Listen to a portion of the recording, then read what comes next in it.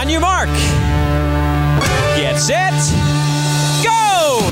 You are listening to Ken LaVicka Live. What? Did we just become best friends? Yup. You want to go do karate in the garage? Yup. Turn it up! Turn it up! Now, live from the Anajar and Levine Accident Attorney Studios, it's Ken LaVicka Live on ESPN 106.3.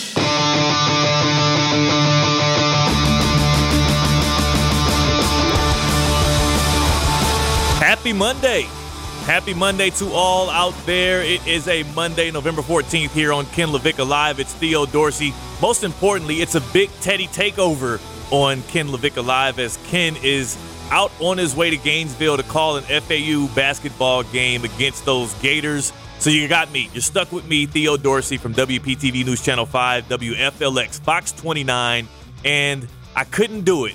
Any of this without my guy Stone Labanowitz, Friday Night Lights, who is on the ones and twos, and he's also maybe on an all-time high because of what he saw from his guy, his muse, his idol of all things quarterbacking, and that's number 12 out of Green Bay. Stone, are you just oozing with enthusiasm this afternoon? Yeah, it's been a great day. Most importantly, and we're just kind of getting this thing started, right? It's 12:01, but think about Ken LaVicka Live and how we're thriving, right? You Yes. had Jeanette Javier's Buccaneers. We saw what they did in Munich. Yes. Your Kansas City Chiefs, Patty Mahomes, the MVP favorite, taking care of the Jaguars.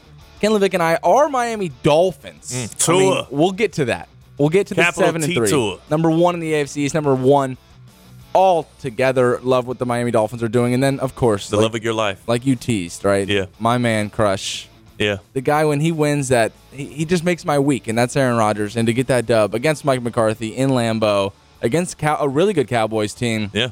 I'm flying high. I'm glad you had your third good week of the year. It's been a long 2022 for Stone Labanowitz. Four. I'm sorry. I'm so sorry. They're Yeah. 4 and 6.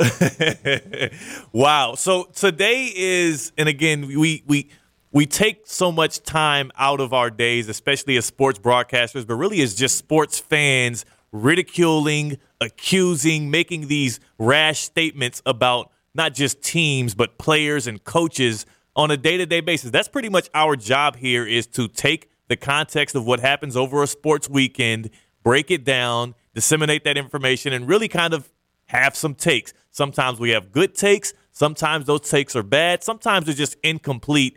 And what I want to do today is give everyone an opportunity to just take some of those takes back.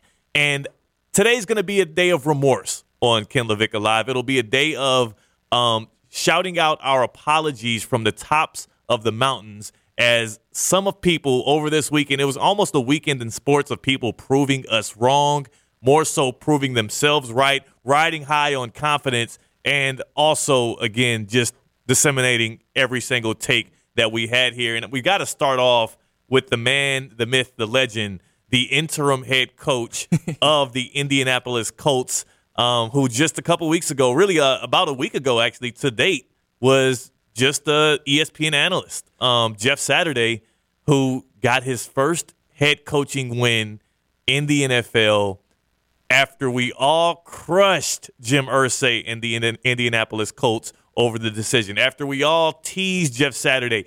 I personally, I never thought, okay, this is a bad hire, because honestly, I thought what the Colts were trying to do was lose football games. So I laughed at it, but I said, hey, great move by Jim Irsay. You've been trying these veteran quarterbacks. You went Carson Wentz. You went Phillip Rivers. Now you're on Matt Ryan. You finally have given up on that. You're going to punt on the season. You're going to hire a guy in Jeff Saturday who was just up on the booth talking with Dan Orlovsky, and you're going to let this Colts team sink to the top, or sink to the bottom of the standings, the top of the NFL draft, and you'll get yourself a C.J. Stroud. You'll get yourself a Bryce Young, a guy that can come in there and be the quarterback of the future, not just some kind of stopgap guy that you've tried time after time. And then Jeff Saturday comes riding in on his white horse as literally just this big ball of energy, everything that everybody told us he would be, because you talk about, you hear from his colleagues, you hear from people that played with him, and then, we'll get to this soon, but you hear from the players in his locker room. Yep. Everybody who gets within a light pole of this guy just absolutely loves him, absolutely drawn to him. And it showed on Sunday, the Raiders falling to the Colts 25-20 in Las Vegas. And Stone, before I pin my apology to Jeff Saturday, because, again, that's what today's all about. We're writing our sports apologies out to people who, prove that maybe we just don't have it all the way when it comes to giving these takes. I want to hear from Jeff Saturday right after this 25-20 win in his locker room with his guys who, as you can tell, and when you listen to this, just listen to the reaction. Listen to how silent it is when Jeff Saturday is talking and how revved up these guys get after every single word. Jeff Saturday here after a big-time Colts win, 1-0 in the NFL. Been a hell of a week, man. Been a tough one on all of you. Can't tell you how proud I am of each and every one of you. Coaches, players, staff, everybody stepped up. All three phases, man. Things we talked about. Offense, ran it for over 200. Threw it for over 200. Defense, shut 28 down, 77 yards rushing. Had to make a play on 17 at the end. What'd we do? Make a play at the end. Make a play at the end. Hey, make a play at the end, man. Who goes hardest the longest, man? That's how this game is decided. The most physical football team won today. Can't tell you how much I appreciate it. Hey, Parks, congrats, man. Yeah. I love it. And Parks this is what I wanted to get to, because what Jeff Saturday showed us and what Jeff Saturday did was kind of, look, head coaching in the NFL, it ain't rocket science, right? Like, you can make it happen, especially if you have a good staff, especially if you have a locker room full of guys who are willing to go out there and go to war for you. Jeff Saturday also is, let's not act like the guy hadn't played the game. Let's not act like the guy wasn't a guy who played with one of the greatest of all time in Peyton Manning. Like, he knows the game. He obviously was well enough to beat those Raiders. And above all, I point to two things that Jeff Saturday did here, Stone. Number one, delegation. He delegated to a 30-year-old in Parks Frazier, who played. That was his first time calling plays in the NFL. Not the NFL. At any level. At any level. At any level. So his first time calling plays outside of the game of Madden on video games is on the road in Las Vegas against the Raiders team and Josh McDaniels at Allegiant Stadium against. And again, if you're going to pick a team in the NFL right now to go up against in your first time calling plays, I mean, I would hand select the Las Vegas Raiders. So good. The 2-7 Las Vegas Raiders. Yeah, good. Great choice by him. It was a great platter served up for Parks Frazier. But again, the Colts, their first time averaging 7 yards per play all year. So their best offensive output. The offensive line looked good. Defensively, they kind of bottled up the Raiders when they needed to. So number one was delegation, and number two was discernment. Because Stone, this is the time in which I knew that everything was going to shift for the Colts, and they had a real shot on Sunday. When I found out that Jeff Saturday, again, very smart guy. He knows the game of football. But beyond all of that, any dummy can walk into that locker room, look at Sam Ehlinger, look at Matt Ryan, former MVP, guy who has led his team to a Super Bowl, or at least a Super Bowl appearance, and he should have probably won it if he would have just been able to hold on to that big-time lead. We won't get into that. But Matt Ryan, a true veteran and a guy who is able to advance an offense down a field in an NFL game. And then you look at the tape of Sam Ehlinger, and you probably watch him practice, and you know what Jeff Saturday did? He used some discernment.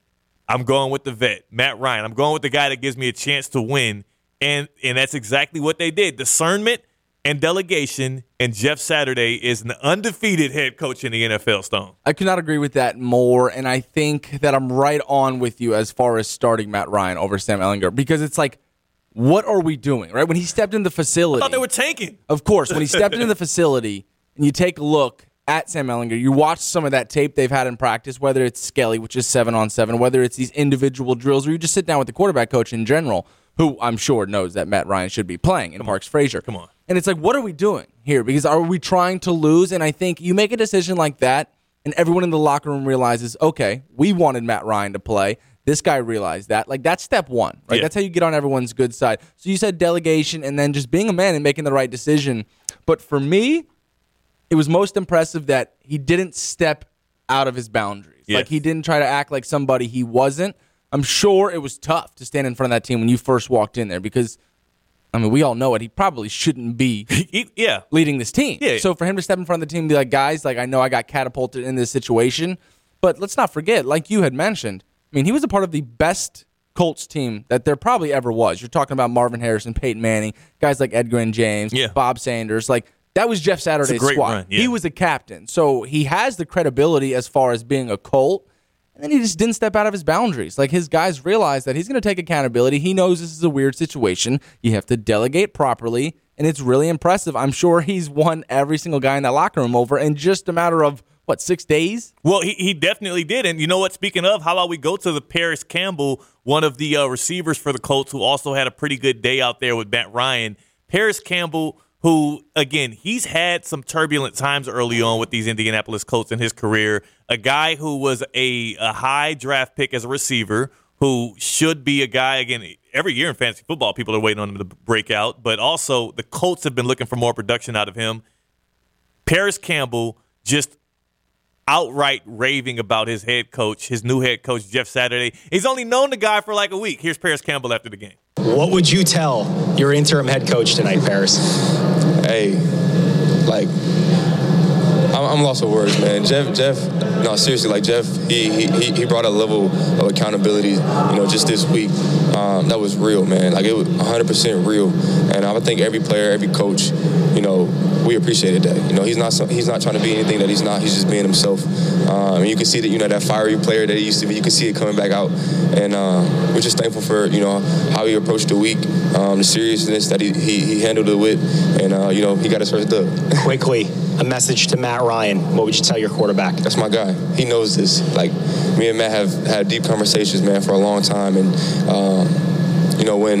when things have happened how they did, with him, it's kind of normal for a guy to kind of get in the dumps and, just turn it off. But he didn't do that. He didn't do that, not one bit. He stayed locked in. He stayed engaged. And, come on, this dude's a Hall of Famer one day, man. He's a pro's pro. And he stepped up to the bill and made some big plays out there today. That's courtesy of Wish News out of Indiana, by the way. That's Paris Campbell. Stone? Theo, you dropped the quote, that head coaching in the NFL is not rocket science. This is case in point. So you have a starting wide receiver, a really talented guy on your roster, outright saying that Matt Ryan is his guy, that he's glad for them. When you just hear about him rave about Matt Ryan, how could you possibly have made that decision in weeks prior? No matter how Matt Ryan's playing, this guy is a Hall of Famer. Yeah. How could you... Whoa. Not again. Not the Matt Ryan Hall of Fame talk. Oh, we don't have to do that. We don't have to get into it, but to me, he's at least, can we at least agree he's not a for sure Hall of Famer? He's not a first ballot at all. But he's not at all. Statistically, he's in the conversation. He's in the conversation because of longevity and because of what he's been able to accumulate, numbers-wise. We can have the Matt Ryan Hall of Fame discussion another day. We'll save that for another day because this is about for 7 years later. You're right. But maybe even we get to it beforehand because this is a point of contention. It's been a point of contention for me for the past 5-6 years. Being a guy who's been around Falcons fans, I don't think he's even bordering Hall of Fame the way other people do. But you know what? It's cool. If you could even bring up potential Hall of Famer next to a guy's name, he should probably be starting over Sam Ehlinger. We can agree on that. Absolutely. And I just think he went out and did what he had to do. Completed 75% of his passes, 21 to 28, over 200 yards, no turnovers. And he delegated. I love that word, delegated, you talked about. But he just gave the ball to all of his guys, right? Paris Campbell, 9 targets. Michael Pittman Jr., 9 targets. Jonathan Taylor went over 100 yards. I'm sure Jeff Saturday walked in that locker room early on Tuesday and Wednesday and was like, we're going to make it a thing to run the ball. That's how we're going to win this game. We're going to play good defense and run the ball. Exactly what you'd expect from a center, a Hall of Fame center like Jeff Saturday, but really cool to see for the Colts. And I think if we were to go back, right, and we can on some of these podcasts, and I will like to pull audio, I don't think we clowned the decision. We were more so worried. Is this real? We had to make sure that it wasn't fake. And we were rooting for the guy. And if you remember, on Saturday, when Jeff Saturday talked to the media, I remember I sent that audio into a group chat with you and Ken. Yep. And Ken responded, wow, it moved. And he's talking about his nether regions. Yes. But it was Jeff Saturday got everybody going. He said, I'm not trying to be somebody I'm not, right? I'm going to give it everything I got. I know where I stand. I know I've stolen people's jobs, per se. And he went out and humbly got that victory. It was really, really cool to see. And I guess everybody, we do owe him an apology. And let's do it. I'll lead the show off by example here. Again, this is a day of contrition here on Ken LaVicka Live, a day where we show remorse and we pen out our apology letters. So I'll lead it off. I'll lead the example, show you guys how it's done, and I'll pull up my apology note here. Do we have any melodramatic music or anything we can find so I can write this out to Jeff Saturday? I got to do them right here, as you can hear.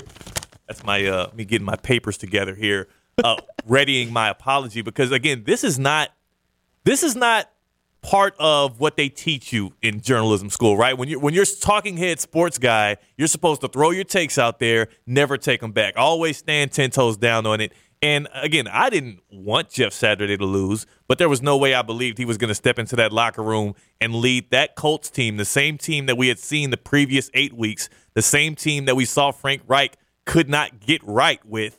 There was a lot of reason to believe that the Colts would fall flat on their faces with a new guy walking straight out of Bristol, Connecticut into Indianapolis trying to get a win. Let's get the melodramatic music in. Yes, I like that. That sets the mood perfectly. Here, let me dip my pen and ink. Yeah, this is you see the feather on top of this one here, and I'm gonna dip it in this old school ink. Because that take was just so old. Yeah, it was. Dear Jeff Saturday, comma, and Jim Irsay, I, from the bottom of my heart, apologize for not believing that you guys could get it done on Sunday at Allegiant Stadium. Jeff, I overestimated what it took to be in the National Football League as a head coach and lead a team to victory. When you think about the guys in the past who have done it, guys like Hugh Jackson, guys like Bobby Petrino, oh my God, Rod Marinelli, Urban Meyer, even Adam Gase. Jeff, when I think about some of the horrific, incompetent, not really leaders of men who have stepped into NFL locker rooms, stepped into team facilities, have had all of training camp, OTAs, have had full preseasons with teams, and showed incompetence all the way and were able to pull out wins, why wouldn't I think that a guy who's in the Ring of Honor in Indianapolis, a guy who is one of the most respected sports voices in broadcasting right now, but also one of the most respected guys to ever play in the offensive line in the NFL. Why would I underestimate the talents of you to get those guys? Jonathan Taylor, Matt Ryan, Paris Campbell, Michael Pittman, and lead them. Quentin Nelson. Don't forget about him. Come on, that's a Hall of Famer right there. Get his gold jacket ready. If there's a Taylor here in Palm Beach County, you need to start, doing whatever you do. Get the needles, the threads. Get that guy's gold jacket ready because he's going to the Hall of Fame. He's going to Canton. And who's to say that Jeff Saturday, who again, he got the job. Yeah. So what? He's best friend with Jim Irsay, the owner of the Colts. Right? So what? The guy has been spending most of his time watching NFL games on TV and speaking about them the same way that we do over the airwaves. He deserved the job, and he got it done against the Las Vegas Raiders. So Jeff Saturday, Jim Irsay, Colts Nation, and even you, Matt Ryan, from the bottom of my heart, I come to you with full contrition, and I just ask you, please forgive me for not believing in you. Sincerely, with love, peace, and with remorse, Big Teddy. I do not think you could have done it any better than that. Yes. I'm signing that up. I'm folding it. I'm gonna get an intern in here to get me a stamp. We're gonna send this thing on off to Indianapolis to make sure that gets to Jeff Saturday. And you know what else I'm going to do? I'm going to allow for you. I know as you heard that apology from the bottom of my heart, you want to give out your sports apologies as well. So I'm going to allow you that same platform. Is there any kind of player that you maybe gave up on too soon? Is there any team that you wrote off before they showed you that they didn't write back? Geno Smith, maybe. Anybody out there that you want to give your sports apology to, it's your time. I'm giving you the platform here on Ken LaVicka Live. Ken LaVicka is out. He would never be the type to apologize, but we here, now that it's Theo Dorsey, Stone LeBanowitz, we're giving you that opportunity. 888-760-3776. 888-760-3776. Who do you want to make things right with right now and give a deep, sincere apology to, because maybe you just didn't have it right. Maybe you rushed to judgment And this is your chance now to alleviate any of that. Stone, I think it was 2 weeks ago or so here on Ken LaVicka Live that you shared your disappointment with the man who sports the number 12 on his back out at Lambeau Field. And I know that it hurt you. I remember that day. I was sitting right over here. Ken was in the seat I'm in right now. And as you sat behind the desk there, behind your microphone, you were taking callers. You were doing your thing on the ones and twos. You didn't want to do it. You were kind of biting your tongue, and then you showed your discontentment with the play of Aaron Rodgers. Is there anything? I don't know who your sports apology is going to. And again, you can call in 888-760-3776 to give your sports apology to whoever you may have offended. Stone, I don't want to lead you into one or force you into doing so, but is there anybody that you particularly want to give a sports apology to? So I'll get to Aaron Rodgers and the Packers. He could wait. But yeah, he can most definitely wait. But there's one person and there's one man that I think I need to apologize to. That one person is Tua Tagovailoa, and that one man is Ken LaVicka. Now, I'm only apologizing because he's not here today. We will hear from him earlier.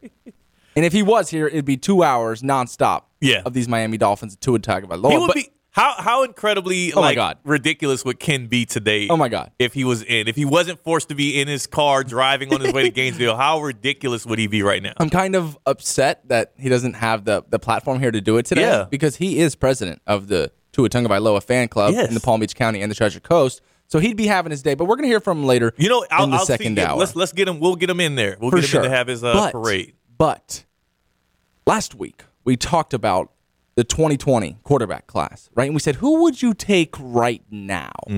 And I remember my list. It was Joe Burrow at the number 1 spot. It was Jalen Hurts at the number 2 spot. Then it was Tua Tagovailoa at 3 and Justin Herbert at 4. No. I think you had Tua 4th. I remember that. I think you had Tua 4th. Don't do that because I most definitely did not have Tua at the 4 spot. All right. We might have to go back to the podcast on that one too, but we'll see. If I did have him at the 4 spot, then I'm very happy with my decision to apologize. Because what we saw yesterday, right, them just putting up nearly 40 points in the fashion that they did it right at home, in the sun, at the crib, in front of those fans, the numbers that he's putting up are just absolutely ridiculous. And I know Joe Burrow didn't play, right? He had his bye week, so you really couldn't compare. And the Eagles play tonight. Justin Herbert took a loss last night. Like, what Tua's been able to do with these guys, right? You bring in Jeff Wilson, you bring in a running back from San Francisco, and all of a sudden it's a difference maker. Well, it has nothing to do with Jeff Wilson. It has everything to do with this offense, what Tua does, how you have to be afraid, right, of these play-action plays, some of the RPOs they have going. But I just want to run down some of these statistics that I guess I neglected last week. But when you talk about where he ranks this season, passer rating, that would be in the 1 spot. Touchdown-interception ratio, which is usually held by a guy like Aaron Rodgers. Yeah, not this year. Nope. Tied for first is Tua Tagovailoa at 18-3. Yards per attempt, right? Oh, he just chunks it 5 yards. Yeah, dink and dunk. Stephen A. Smith had the audacity this morning to get on and say that it's not that hard when you can throw passes 5 yards down the field and your guys can take it 20, 30 into the house. I mean, it just shows that you're not even watching these football games. Yards per attempt, that's 9.1. That's first place for Tua Tagovailoa. Yeah. I could keep going. So here's really where this is where I have to do my apology. Highest passer rating in NFL history by a third-year QB. So that includes some of those 2020 draft class guys, right? Tua Tagovailoa at 118. That would be at number 1. Number 2 is Jalen Hurts. Number 3 is Josh Allen. So with guys who have been doing it for just as long, and honestly, Tua's done it in less games, and you could say, yeah, that's why he would have some of these numbers, but at the same time, no, because he is 14-1 in his last 15 games. And perfect this season in games he started and finished. Perfect. Here's some more for you.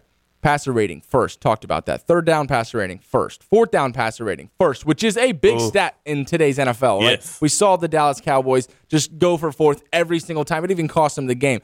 Who's first in that category? That would be Tua Tagovailoa. Red zone, dead zone passer rating. Where's he ranked? Number 1. These guys score every time they go. They didn't even punt yesterday. Or if they did, it was once or twice. I do not remember the exact stat, but they don't punt anymore. They don't punt much. They end their drives with a kick, whether it is a field goal, a PAT, or a kickoff. These guys are getting it done. Yards per attempt, I already talked about him, number one. He's the first player in NFL history to have 135-plus passer rating in 3 consecutive games. So this kid, who I believe is my age, is setting history. Like, he's doing stuff that's never been done before. Jalen Hurts, yeah, he has the capability to go undefeated and do something no one's ever done before. Joe Burrow is been somewhat average. He was in the Super Bowl last year, but this year... Sure. And then Justin Herbert, we've seen where he lacks, right? He just hasn't been able to, I guess, exceed expectations. He hasn't been able to win games. He just hasn't been able to win games. And San Francisco's not a team that they're expected to beat, right? They were big underdogs, I think 7 points in that game. But still, I think when I ranked these guys, I was being stubborn. And then when I saw him just dicing up that Cleveland defense with my eyes, I was at that game at Hard Rock Stadium, and when I watched that crowd, just kind of, I was there for the MVP chance. Yeah. I was like, damn, I have to apologize. Like, this team is 7-3. They have sole possession of first place in the AFC East. Whew. They're half a game up on the Buffalo Bills, who are still plus 300 to win the Super Bowl. Yeah. Being third in their own division right now. Like, with all this going on, we have to give this guy his flowers. So I give my apology to Tua Tagovailoa and where I ranked him in that 2020 draft class, because right now, I mean, you just can't argue that he's not playing as if he's the best quarterback in the NFL right now. He feels it, and still, every single day, every time you turn on, whether it be ESPN or Fox Sports, or you hop on Twitter and you see people talk about it, all of the discourse around the Dolphins, there's always some way that people find to undercut the accomplishments of Tua Tagovailoa or the Dolphins in general. And I just wonder, Stone, when does it end? Like, what does he? Because for you, this is it. This is the mark of. This is the point of demarcation where you decided, okay, he's shown me enough. Because you can't stop the offense. You can't stop him. Like, right? if teams did slow them down, I would halt on my apology. But you can't touch these guys. There's nothing you can do. Dan Orlovsky said it, and we'll hear from him. Yeah. As a defensive coordinator, this is obviously the team you fear the most. Like, that's undeniable at this point. Yeah. Well, you know what? We can get to that Dan Orlovsky sound after the break, actually, and I'm going to give people another chance to call in and give their sports apology, because I like the fact that even as a young man, Stone Labanowitz, you were able to own up to it, and confess that you were probably wrong about Tua and these Dolphins. 888-760-3776. 888-760-3776. That's the number you can use to call in to Ken LaVicka Live and pin your own sports apology to a team, to a coach, maybe an owner of a team, maybe a front office. Heck, maybe it even is a fan base that you might have ridiculed. You maybe stepped over the line a little bit here, and you want them to know that you feel contrite. You want them to know that you are not going to make the same mistake that Kyrie Irving did and not apologize too soon. Ooh. Was that too soon? I don't know. But we'll be here on Ken LaVicka Live. Ken is out, but we'll have him on later. For Stone Labanowitz, I'm Theo Dorsey. We're taking your sports apologies, 888-760-3776, and we're live on ESPN 106.3. From the Anajar and Levine Studios in downtown West Palm Beach, you are listening to Ken LaVicka Live on ESPN 106.3. And it's a Big Teddy takeover on a Monday where we're making amends. We're making amends with our sports takes. You can make your amends with any coach, any player, any team, any fan base, anybody that you feel like you just got it wrong. And we're also taking them over Twitter as well. You can call in 888-760-3776. Here's one from Chris Campbell on Twitter. He says, I apologize to Jimbo Fisher for criticizing him for leaving FSU. I was wrong thinking he was a better coach than he really is. He had us in the first half, Stone. You're damn right he had us in the first half. That's a really good call by Chris, because they were without so many starters, and boy, did they take a licking from this Florida Gator team. Hey, look, it is I remember when people were running Jimbo out, or he was trying to evade, and then there was all of that, dissension between him and the fan base, and he goes to Texas A&M, he takes the big bag. A&M has the best recruiting class of all time. Like, the roller coaster of emotions between Jimbo Fisher and Noles fans between the day he left and now is just, I don't even know which turn it's taking next. Yeah, and we know how severe SEC fans are. And if you remember, because I know a lot of people do, months ago on Paul Feinbaum's show, there was a caller that had called in and said, we owe this guy $90 million, right? $90 million if we were to cut him right now and let him loose. But a hitman costs less than that. A hitman is cheaper than that $90 million. So, like, these guys are done with him. And I don't want to say there's merit behind that take because he's a damn good coach. But what he's doing right now to the Aggies is not okay. The quarterbacks that he's starting out there are not good enough to win games in the SEC, let alone compete at a very high level. So, Jimbo Fisher, that's a really good take from Chris Campbell there. Love it. They say cheaper to keep her. That fan was saying cheaper to kill him. I don't know. I don't know. That's literally it. Either way, it was illegal, and that was. I appreciate the apology here from as backhanded as it might be from Chris Campbell on Jimbo Fisher, who the Noles actually feeling good. Canes fans should be feeling good after this weekend as well. But you know who is on an all-time high? It's Dolphins fans, including Ken Levick, who can't be here to be the head of the parade here. So instead, we'll have to do a bit of it for him right now. And I want to get to it because just before the break, Stone, you owned up to it as a man, and you said, full-breathedly, if that's even a word, that you apologize to Tua Tagovailoa and these Miami Dolphins, who are first place in their division with, again, the Super Bowl favorite Buffalo Bills, who beat the Bills already this year, and Tua has yet to lose a game that he has started and finished. That offense looks unstoppable. We're not the only ones that think that offense looks unstoppable. Dan Orlovsky was on First Take, and he had even higher praises than even I or Stone could heap onto Tua Tagovailoa. Here's Dan Orlovsky saying maybe there's 3 letters that could be next to Tua's name. Should he be at the top of the MVP convo at this point? Absolutely, right with Patrick Mahomes. Those guys are 1-1. Yeah. And I'm going to hunt down all the people who told me Tua sucked, like Denzel in Man on Fire. Like, I'm gonna find you guys and make sure that you realize all you guys were wrong. The way that Tua is playing right now is off the charts. He's neck and neck with Patrick Mahomes as the MVP. He leads the NFL in basically every category. He's got the best QBR in the NFL. He's actually got a passer rating of over 135 for 3 straight games. You know how many people have done that in the history of the NFL? 1, Tua. The only guy to ever do that. Find me a scarier offense right now to play in outside of maybe Kansas City. The ball comes out of his hands so quickly. He's distributing it. The accuracy, the timing, the touch, the placement of the throws is as good as we've seen candidly since Drew Brees. Prime Drew Brees.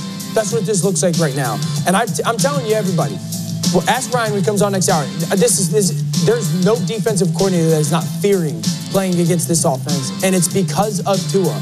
He's playing as good as you can play, and it's him and Patrick Mahomes right now for MVP. Well, for me, it's Mahomes.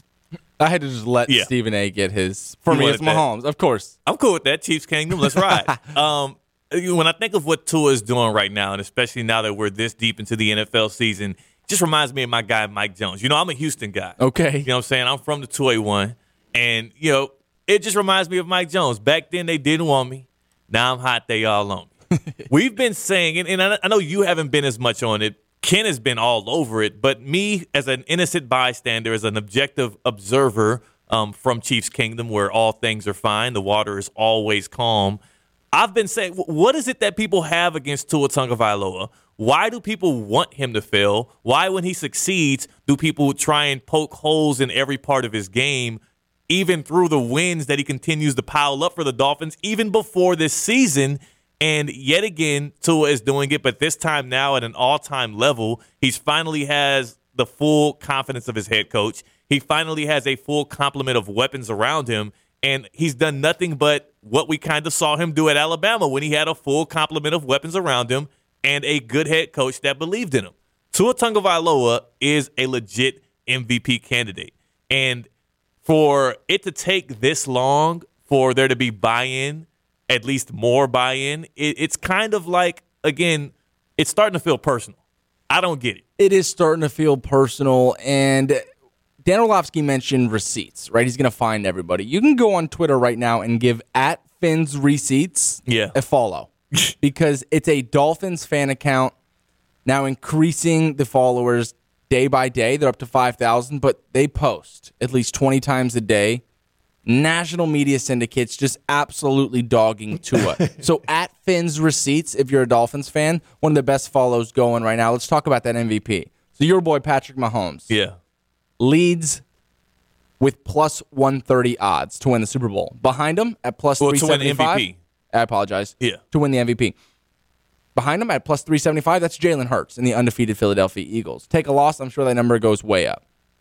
Third on this list to win the most valuable player in the National Football League is Tua Tagovailoa at plus 400. Now, to a lot, that's value, and I think rightfully so. If they can get over those Bills in Buffalo later on in the season, I think this guy solidifies himself as the MVP. Now, Patty has to take a loss, right? This Chiefs has to regress if he wants to move up there, but he's a legitimate contender at this point. Ken calls him the most divisive player that the NFL's seen in the past decade, and I have not disagreed with it once. No matter what he does, he takes the wrong step left, takes the wrong step right, throws a dirt ball. If he were to throw that interception that Josh Allen ended the game on against Minnesota last night, the media, social media, TV, everybody would have killed him. We would have cooked him.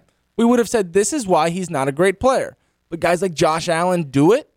These costly turnovers. Patrick Mahomes had a really, really ugly turnover yesterday, trying to do too much, right? Trying to escape the pocket and just elongate these plays, which is one of his strengths, but ends up turning the ball over. Tua doesn't do that. Yesterday, watching this game, and Dan Orlovsky hinted at it, the ball gets out so fast. The quick game that Mike McDaniel has implemented into this offense is lethal, to the point where I was watching Myles Garrett as if he was playing in a Pro Bowl yesterday because of how fast Tua gets the ball out. Like, their quick game offense is so disgusting because you have to play man, but at the same time you can't because there are too many guys to take the top off. So defenses are struggling. Myles Garrett wasn't even rushing the passer. He was out there. I bet he wanted to sit on the bench and not even go out there because he knew he did not have enough time to get to the quarterback, no matter who was blocking him. Because Tua gets the ball out so fast. This team's disgusting right now. It neutralizes the pass rush, and it also, I mean, that Dolphins offensive line still isn't right. How about it, though? How about it? It looked all right. But they're able to run the ball effectively behind that line. Tua's able to have just enough time that he needs to get the ball out, and that offense is clicking. I was one of two. We have the Dolphins pick we do every week, and I was on a roll. I think I had won the past 2 weeks in a row. Yeah. And I was one of two to pick against the Dolphins, picking the Browns, and I did it just because, number one, I just figured, they got to lose at some point with Tua starting, and I felt foolish. I felt foolish like 2 drives into the game. I was like, oh, the Dolphins are about to blow the Browns out. Like, what the hell was I thinking? I tried to go too big brain there. For sure. And I think you were probably feeling good after the first drive. The Browns drove right down the field, went up a quick 7-love. Shout out Harrison Bryant, FAU. Yes, sir. Yeah. Absolutely. And when they did score that, I do want to shout out Ken LaVicka on Twitter because he was talking about embarrassing, awful. Like, he was like already on that negative train. And I was a little worried too. The Dolphins defense has not been good. Oh my good. God, it's abysmal. Yeah. It's abysmal. And that was part of my thinking, was that the Browns will be able to control the clock. Sure. March it down the field. Jacoby Brissett has not been bad this year. He's not been good, but he had been adequate enough. There were games where he was connecting with Amari Cooper and Hunter Bryant. And I don't know why. I almost called him Austin Hooper. But yeah, Hunter Bryant. And really, Nick Chubb has controlled a lot of these games for the Browns for sure throughout the year. So I was like, you know what? It's a random Sunday. It's a random homecoming for Jacoby Brissett, a revenge game. He was just starting games for the Dolphins last year.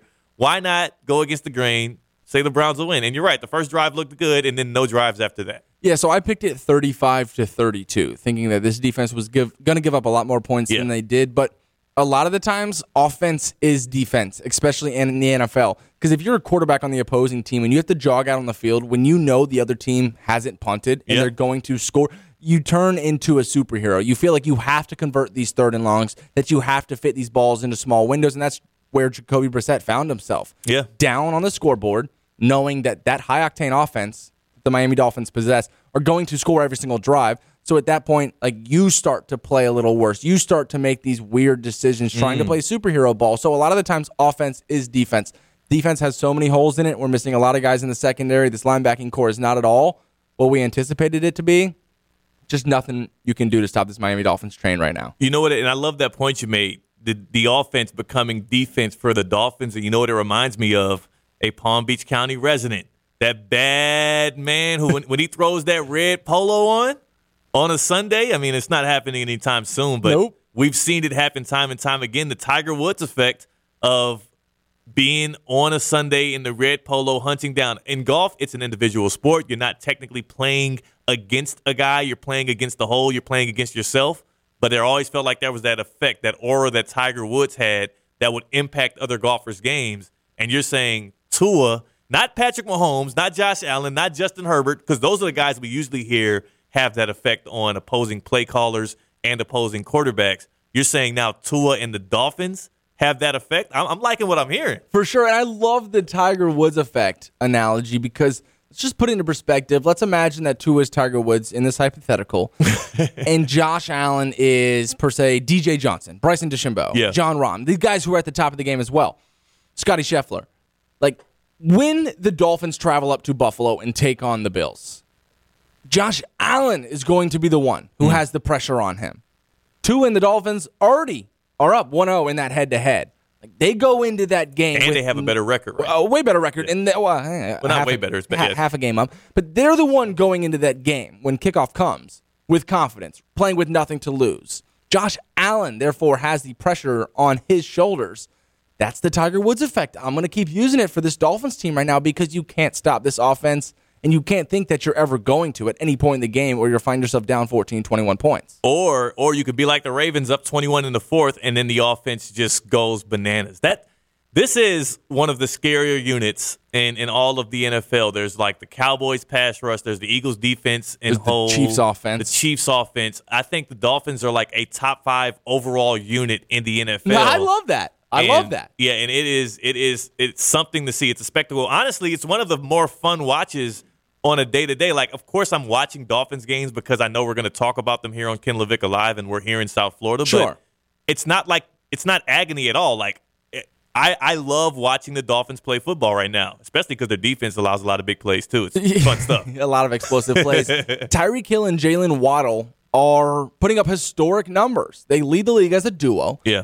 In just a season after where we were flaunting Jamar Chase and T. Higgins, where we were flaunting these wide receiver tandems. Yeah, Justin Jefferson and Adam Thielen. You know, and then fast forward to 2022, we're approaching Thanksgiving, and it's Tyreek Hill and Jalen Waddle, not only by a small margin, but a landslide when it comes to yards, touchdowns, receptions. Like, they're just taking the league by storm. They are, man. It's been somewhat of a rampage, an avalanche of offense out of the Dolphins. 39 points yesterday afternoon at Hard Rock Stadium over the Browns, and they get the Texans next. That'll be in Miami as well.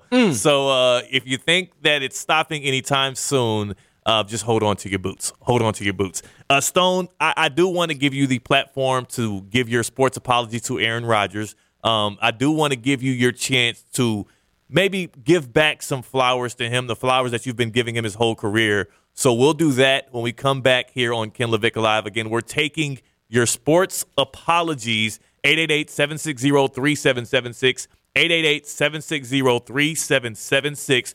We're taking your sports apologies here on Ken LaVicka Live. But before you give your apology, maybe you want to take care of yourself. Are you experiencing foot and ankle pain and need to see an expert in the field? Well, Baptist Health Orthopedic Care has a team of foot and ankle orthopedic surgeons and specialists who are regarded as leaders in their specialty. Visit baptisthealth.net/ortho to learn more today. Baptist Health Orthopedic Care combines its resources of experienced physicians and leading-edge treatments and technology to provide advanced orthopedic foot and ankle joint replacement, spine, and sports medicine care. That's a lot of care. Visit baptisthealth.net/ortho for more information today. Baptist Health Orthopedic Care has offices conveniently located in Palm Beach County through the Florida Keys. Learn more by visiting baptisthealth.net/ortho. 888-760-3776. 888-760-3776. We're taking your sports apologies. It is a Monday of contrition here on Ken LaVicka Live. For Stone Labanowitz, I'm Theo Dorsey. We're live here on ESPN 106.3.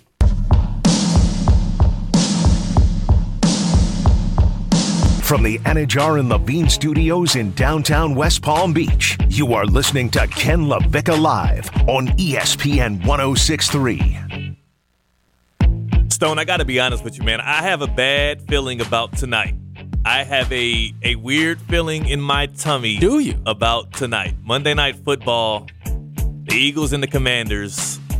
It has all of the makings of what the hell just happened. I don't know, man. Do you feel similarly about this? Obviously, the Eagles undefeated. Jalen Hurts, an MVP candidate, second best odds right now. That defense so stifling. The Commanders have no reason to be in this game tonight. And the Eagles, I don't know. I have a weird feeling. I hear you. So since 2003, double-digit favorites on Monday Night Football have gone 13, 30, and 2. So as far as covering this 11-point spread, I'd be weary of that. About covering.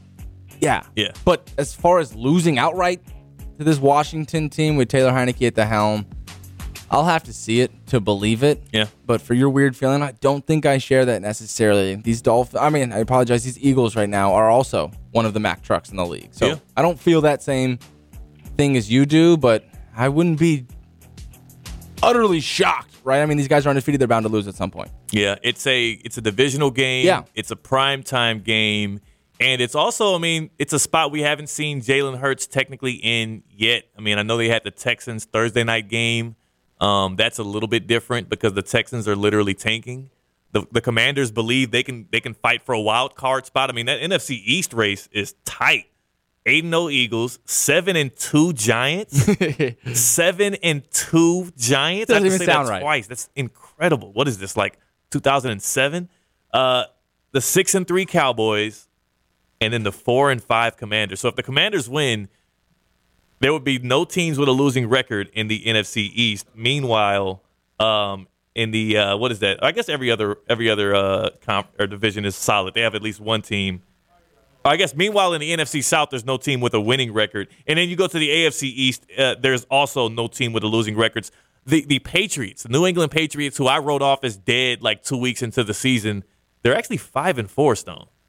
They're actually 5-4 in the cellar of the AFC East. And this is, I won't say typical New England Patriots because they're usually at the top of the division, but it's typical for them to be around and always be a threat. Just hanging around. Like, dangerously looming. You can trust that they're going to perform when it matters most in some of these big games, but beating the teams that are on their level, that's what they struggle with. But they're when they're a dog, I think they're always live. Like they're always a team that you can find some value in. They're scary, of course. Yeah, yep. I'm ready for Zappy Hour again. I'm also ready for y'all to continue to give your sports apologies. 888-760-3776. 888-760-3776 to give your sports apologies. And we got Big Homie here on Ken LaVicka Live. First off, Big Homie, how you feeling today? And do you have a apology you want to write out to anybody in sports? I ain't got no apology for nobody. The Philadelphia Eagles are 8-0, and I'm tired of hearing this blasphemy. Y'all talking all of this and that. You got a feeling you need to go to the bathroom. That's the feeling. Because that's the only thing that's going to be upset tonight. The Philadelphia Eagles are 8-0. Y'all want to make the NFL into the BCS. Let's not forget the Philadelphia Eagles was smoking that Vikings pack 24-7 earlier this. All right. Look. So if y'all want to crown somebody, crown Jalen Hurts and the Philadelphia Eagles. And I got a feeling we're going to cover tonight. But, Big Homie, look, just on Friday, I made the prediction that the Eagles are going to run the table in the regular season and go undefeated. I'm not saying the Eagles lose it. I have a weird feeling with these divisional games on primetime television, dog. Like, so you're 100% confident that the Eagles will win and not just win, but cover tonight on Win big. I'm talking about 2 touchdowns. Man. You know what? I like the confidence. I love it. And you don't have any apologies, man. No, you're not sorry for anything right now. No apologies. Yeah, I'm sorry that you guys believed in the Miami Hurricanes this year. Hey, relax. Love y'all. Appreciate the call, Big Homie. Yeah, get them out of here, Stone. Get them out of here. The Canes, by the way, coming off a big win over Georgia Tech. Big win. Maybe some nice money at plus 100 against a sorry Georgia Tech team. Really good for the brand. Started like 13 freshman Ja'Kai Brown with his first collegiate start. You might owe him an apology, Stone. You were just talking down on Ja'Kai Brown. For sure. I did not want him at all to start this game. I would have rather anybody, a Jake Garcia, a banged-up Tyler Van Dyke. But, hey, he went in and got it done. The defense played really well. Cam Kitchen with 3 interceptions, one of them a 99-yard pick six. Come on. So any Canes fans out there is feeling pretty good about, I guess, the future of this team. Yeah, I just hope they can hold on to some of those recruits. I also hope that they can find a win between this next week against Clemson and the final week of the season against Pitt, because I do not feel like hearing anything about how the Canes missed the bowl game in Mario Cristobal's debut season. That would be terrible. They're still live. They're still alive. You gotta get one of these in the bag to kind of keep those. Is Clemson possible, Stone? Is it possible? This Clemson team looks like they're in the midst of figuring it out. Right? Yeah. They don't know who their starting quarterback is. They're really hesitant on benching their big man DJ at the quarterback position. Uiagalelei. Yeah, it's really tough to say that last I know name, so it I try is. to avoid it. I was practicing it at ACC kickoff only for him to snub me on the interview, him and Dabo Sweeney. That's why I'm glad they're still figuring it out, because they snubbed me on the interview at ACC kickoff in Uptown Charlotte. I'll never forget that. Yeah, and the committee is still holding him at that 10th spot just because of the name, the brand, Dabo, and the rest of the gang, that mafia that they have. But is it possible? Not at all. Right, we're starting a bunch of freshmen out there. A lot of the guys who we thought were going to be impact players are on the bench now because they're soon to hit the transfer portal. Yeah. Even Jake Garcia, one of the backup quarterbacks, he's a guarantee to hit the transfer portal. This team also in the Hurricanes, as we know, is figuring it out. So, no, I don't think they have any chance against Clemson. But, Theo, the big homie came on and said he didn't have any apologies, didn't want to take anything back, any takes that he had. He's probably nervous, but I do want to do a quick Green Bay Packers one and Aaron Rodgers. Yes. So we saw what happened, right? They went down 28-14 in that fourth quarter and in true fashion at Lambeau, and he thought it was over, and he spoke about it. But post-game, the 60-second clip of him talking on Fox about what this game meant, kind of just initial reactions.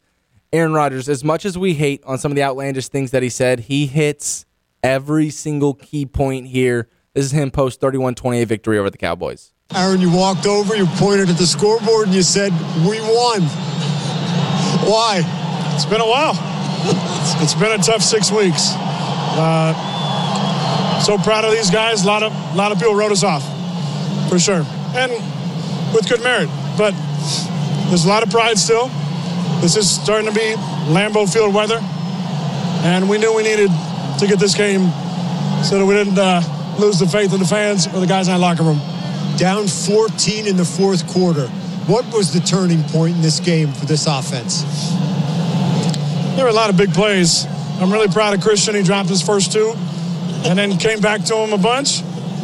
I think that over-the-shoulder catch exercised a lot of demons. So really proud of him. And then crunch time, you go to your big-time players. Allen, with a great catch and run for us. Jones, the offensive line. A.J. Dillon, big plays for us. Rudy Ford, 2 picks. This was the kind of win that we needed. Didn't look great 28-14, but and the crowd wasn't quite into it like it usually is. But hopefully we gave them something to believe in today. Listen, Theo, the Packers have to win at least 5 out of 7 games to have a chance to make the playoffs. Just anybody who's capable, we know it's the back-to-back MVP and Aaron Rodgers. He said it earlier this week. Forget, I'm a back-to-back reigning MVP in this National Football League. Like, I'm him. I've been him. He went out and did his thing last night. They're 4-6. I think they showed a lot of fight to beat a really good Cowboys team. Cannot believe I almost stepped off the train that I've been riding for decades. I'm only 24 years old, and ever since I was 10, 11, 12 years old, I've been rocking with the guy. Number 12, my GOAT, Aaron Rodgers. So I apologize, most importantly, to him and the Green Bay Packers. It is a well-deserved apology after they did it against an elite Cowboys defense. And the road ahead doesn't get much easier. 2 really good defenses next up for the Packers, a Thursday night game at Lambeau against the Titans. And then they get to see big homies Eagles at Lincoln Financial on November the 27th. That'll be Sunday Night Football as well. So cannot wait for that. If Aaron Rodgers wins after beating the Cowboys, right, who were trying to edge with the Eagles to try and get back in the first place potentially, after beating that Cowboys defense the way he did in the comeback fashion, if he can find a way to, on Amazon Prime Video, beat the Titans at Lambeau, again, getting cold at Lambeau, it's a different environment. At Lambeau weather. And then win on Sunday Night Football at the Eagles in Philadelphia to derail their perfect season, I think, look, I don't see it happening. But if those 2 things do happen following this comeback win over the Cowboys, man, the discourse around Aaron Rodgers is going to change swiftly. Yeah, momentum's a real thing. Yo, before we get to break, this was one of the coolest things that I had seen. So this was Anthony Davis last night after dropping 37 on Kevin Durant and the Nets in a 116-105 victory. Yeah, I did watch every single second of that game. Nice. No, I did not think they were going to win that game. Love to see it. Austin Reeves, Russ came off the bench, played well. Ooh, Austin Reeves. We saw Lonnie Walker. Austin Reeves alert. Lonnie Chill Walker. Out. Lonnie Walker went out and dropped 24. Anthony Davis 37 and a really big win over the Nets. But it was a quote from Anthony Davis, and he said, I was watching the Packers game. Oh, I knew it. Aaron Rodgers threw a slant to Alan Lazard. He ran for like 40 yards, and he started screaming, flexing, and all that. And it got me really motivated before the game. Just trying to be dominant like Aaron Rodgers. That was Anthony Davis on how the real 12 inspired him. Like, I just thought it was really cool to see it all coming together. You talked about if they beat the Eagles. The momentum is right on the Packers side, and I dare say that they won 1 out of their last 6 games. Yeah. But if they can manage to pick up some wins that they shouldn't, per se, or wouldn't be favored in those games, yeah, I think this team's scary. It'll be a mugged-up game on Thursday Night Football, especially a short week for the Packers against those Titans who just love roughing it up. They just love getting real, and I witnessed that when they played my Chiefs. We'll get back, take some of your sports apologies, as well as we'll bring in the man, Ken LaVicka, back to his show, who was, again, on the road to Gainesville to call that FAU game against the Gators. So get your sports apologies ready, 888-760-3776, and prepare to hear from Ken as he continues to drive the parade for Tua Tagovailoa and those Miami Dolphins. He's Stone Labanowitz. I'm Theo Dorsey. This is Ken LaVicka Live on ESPN 106.3. On your mark. Get set. Go! You are listening to Ken LaVicka Live. What? Did we just become best friends? Yep. You want to go do karate in the garage? Yep. Turn it up! Turn it up! Now, live from the Anajar and Levine Accident Attorney Studios, it's Ken LaVicka Live on ESPN 106.3.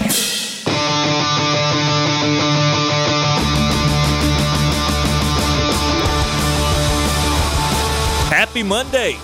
Happy Monday to all out there. It is a Monday, November 14th here on Ken LaVicka Live. It's Theo Dorsey. Most importantly, it's a Big Teddy takeover on Ken LaVicka Live as Ken is out on his way to Gainesville to call an FAU basketball game against those Gators. So you got me. You're stuck with me, Theo Dorsey from WPTV News Channel 5, WFLX, Fox 29, and I couldn't do it, any of this, without my guy, Stone Labanowitz, Friday Night Lights, who is on the ones and twos, and he's also maybe on an all-time high because of what he saw from his guy, his muse, his idol of all things quarterbacking, and that's number 12 out of Green Bay. Stone, are you just oozing with enthusiasm this afternoon? Yeah, it's been a great day. Most importantly, and we're just kind of getting this thing started, right? It's 12:01, but think about Ken LaVicka Live and how we're thriving, right? You Yes. had Jeanette Javier's Buccaneers. We saw what they did in Munich. Yes. Your Kansas City Chiefs, Patty Mahomes, the MVP favorite, taking care of the Jaguars.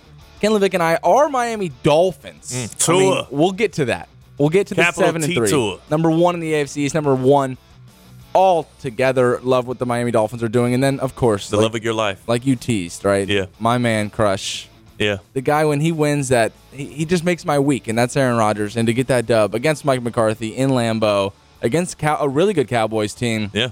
I'm flying high. I'm glad you had your third good week of the year. It's been a long 2022 for Stone Labanowitz. Four. Four. I'm sorry. I'm so sorry. They're Yeah. 4 and 6. Wow. So today is, and again, we take so much time out of our days, especially as sports broadcasters, but really as just sports fans ridiculing, accusing, making these rash statements about not just teams, but players and coaches on a day-to-day basis. That's pretty much our job here, is to take the context of what happens over a sports weekend, break it down, disseminate that information, and really kind of have some takes. Sometimes we have good takes. Sometimes those takes are bad. Sometimes they're just incomplete. And what I want to do today is give everyone an opportunity to just take some of those takes back. And today's going to be a day of remorse on Ken LaVicka Live. It'll be a day of shouting out our apologies from the tops of the mountains, as some of people over this weekend, it was almost a weekend in sports of people proving us wrong, more so proving themselves right, riding high on confidence, and also, again, just disseminating every single take that we had here. And we got to start off with the man, the myth, the legend, the interim head coach of the Indianapolis Colts, who just a couple weeks ago, really about a week ago actually to date, was just a ESPN analyst, Jeff Saturday, who got his first head coaching win in the NFL after we all crushed Jim Irsay and the Indianapolis Colts over the decision, after we all teased Jeff Saturday. I personally, it was I never thought, okay, this is a bad hire, because honestly, I thought what the Colts were trying to do was lose football games. So I laughed at it, but I said, hey, great move by Jim Irsay. You've been trying these veteran quarterbacks. You went Carson Wentz. You went Phillip Rivers. Now you're on Matt Ryan. You finally have given up on that. You're going to punt on the season. You're going to hire a guy in Jeff Saturday who was just up on the booth talking with Dan Orlovsky, and you're going to let this Colts team sink to the top or sink to the bottom of the standings, the top of the NFL draft, and you'll get yourself a C.J. Stroud. You'll get yourself a Bryce Young, a guy that can come in there and be the quarterback of the future, not just some kind of stopgap guy that you've tried time after time. And then Jeff Saturday comes riding in on his white horse as literally just this big ball of energy, everything that everybody told us he would be, because you talk about, you hear from his colleagues, you hear from people that played with him, and then, we'll get to this soon, but you hear from the players in his locker room. Yep. Everybody who gets within a light pole of this guy just absolutely loves him, absolutely drawn to him. And it showed on Sunday, the Raiders falling to the Colts 25-20 in Las Vegas. And Stone, before I pin my apology to Jeff Saturday, because, again, that's what today's all about. We're writing our sports apologies out to people who, prove that maybe we just don't have it all the way when it comes to giving these takes. I want to hear from Jeff Saturday right after this 25-20 win in his locker room with his guys who, as you can tell, and when you listen to this, just listen to the reaction. Listen to how silent it is when Jeff Saturday is talking and how revved up these guys get after every single word. Jeff Saturday here after a big-time Colts win, 1-0 in the NFL. Been a hell of a week, man. Been a tough one on all of you. Can't tell you how proud I am of each and every one of you. Coaches, players, staff, everybody stepped up. All three phases, man. Things we talked about. Offense, ran it for over 200. Threw it for over 200. Defense, shut 28 down, 77 yards rushing. Had to make a play on 17 at the end. What'd we do? Make a play at the end. Make a play at the end. Hey, make a play at the end, man. Who goes hardest the longest, man? That's how this game is decided. The most physical football team won today. Can't tell you how much I appreciate it. Hey, Parks, congrats, man. Yeah. I love it. I love it. And Parks is, and this is what I wanted to get to, because what Jeff Saturday showed us and what Jeff Saturday did was kind of, look, head coaching in the NFL, it ain't rocket science, right? Like, you can make it happen, especially if you have a good staff, especially if you have a locker room full of guys who are willing to go out there and go to war for you. Jeff Saturday also is, let's not act like the guy hadn't played the game. Let's not act like the guy wasn't a guy who played with one of the greatest of all time in Peyton Manning. Like, he knows the game. He obviously was well enough to beat those Raiders. And above all, I point to two things that Jeff Saturday did here, Stone. Number one, delegation. He delegated to a 30-year-old in Parks Frazier, who played. That was his first time calling plays in the NFL. Not the NFL. At any level. At any level. At any level. So his first time calling plays outside of the game of Madden on video games is on the road in Las Vegas against the Raiders team and Josh McDaniels at Allegiant Stadium against. And again, if you're going to pick a team in the NFL right now to go up against in your first time calling plays, I mean, I would hand select the Las Vegas Raiders. So good. The 2-7 Las Vegas Raiders. Yeah, good. Great choice by him. It was a great platter served up for Parks Frazier. But again, the Colts, their first time averaging 7 yards per play all year. So their best offensive output. The offensive line looked good. Defensively, they kind of bottled up the Raiders when they needed to. So number one was delegation, and number two was discernment. Because Stone, this is the time in which I knew that everything was going to shift for the Colts, and they had a real shot on Sunday. When I found out that Jeff Saturday, again, very smart guy. He knows the game of football. But beyond all of that, any dummy can walk into that locker room, look at Sam Ehlinger, look at Matt Ryan, former MVP, guy who has led his team to a Super Bowl, or at least a Super Bowl appearance, and he should have probably won it if he would have just been able to hold on to that big-time lead. We won't get into that. But Matt Ryan, a true veteran and a guy who is able to advance an offense down a field in an NFL game. And then you look at the tape of Sam Ehlinger, and you probably watch him practice, and you know what Jeff Saturday did? He used some discernment. I'm going with the vet, Matt Ryan. I'm going with the guy that gives me a chance to win, and that's exactly what they did. Discernment, and delegation, and Jeff Saturday is an undefeated head coach in the NFL, Stone. I could not agree with that more, and I think that I'm right on with you as far as starting Matt Ryan over Sam Ehlinger, because it's like, what are we doing, right? When he stepped in the facility. I thought they were tanking. Of course, when he stepped into the facility and you take a look at Sam Ehlinger, you watch some of that tape they've had in practice, whether it's Skelly, which is 7-on-7, whether it's these individual drills, or you just sit down with the quarterback coach in general, who I'm sure knows that Matt Ryan should be playing in Parks Frazier. Come on. And it's like, what are we doing here? Because are we trying to lose? And I think you make a decision like that, and everyone in the locker room realizes, okay, we wanted Matt Ryan to play. This guy realized that. Like, that's step one, right? Yeah. That's how you get on everyone's good side. So you said delegation and then just being a man and making the right decision. But for me, it was most impressive that he didn't step out of his boundaries. Yes. Like, he didn't try to act like somebody he wasn't.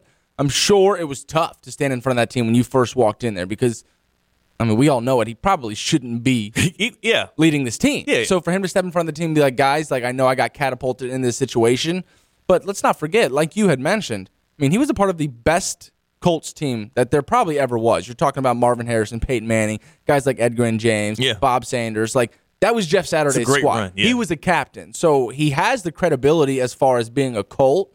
And then he just didn't step out of his boundaries. Like, his guys realized that he's going to take accountability. He knows this is a weird situation. You have to delegate properly, and it's really impressive. I'm sure he's won every single guy in that locker room over in just a matter of, 6 days? Well, he definitely did. And you know what? Speaking of, how about we go to the Paris Campbell, one of the receivers for the Colts, who also had a pretty good day out there with Matt Ryan. Paris Campbell, who, again, he's had some turbulent times early on with these Indianapolis Colts in his career. A guy who was a high draft pick as a receiver, who should be a guy, again, every year in fantasy football, people are waiting on him to break out. But also, the Colts have been looking for more production out of him. Paris Campbell just outright raving about his head coach, his new head coach, Jeff Saturday. He's only known the guy for like a week. Here's Paris Campbell after the game. What would you tell your interim head coach tonight, Paris? Hey, like, I'm lost for words, man. Jeff, no, seriously, like, Jeff, he brought a level of accountability, just this week that was real, man. Like, it was 100% real. And I think every player, every coach, we appreciated that. He's not trying to be anything that he's not. He's just being himself. And you can see that, that fiery player that he used to be. You can see it coming back out. And we're just thankful for, how he approached the week, the seriousness that he handled it with. And, he got his first dub. Quickly, a message to Matt Ryan. What would you tell your quarterback? That's my guy. He knows this. Like, me and Matt have had deep conversations, man, for a long time. And,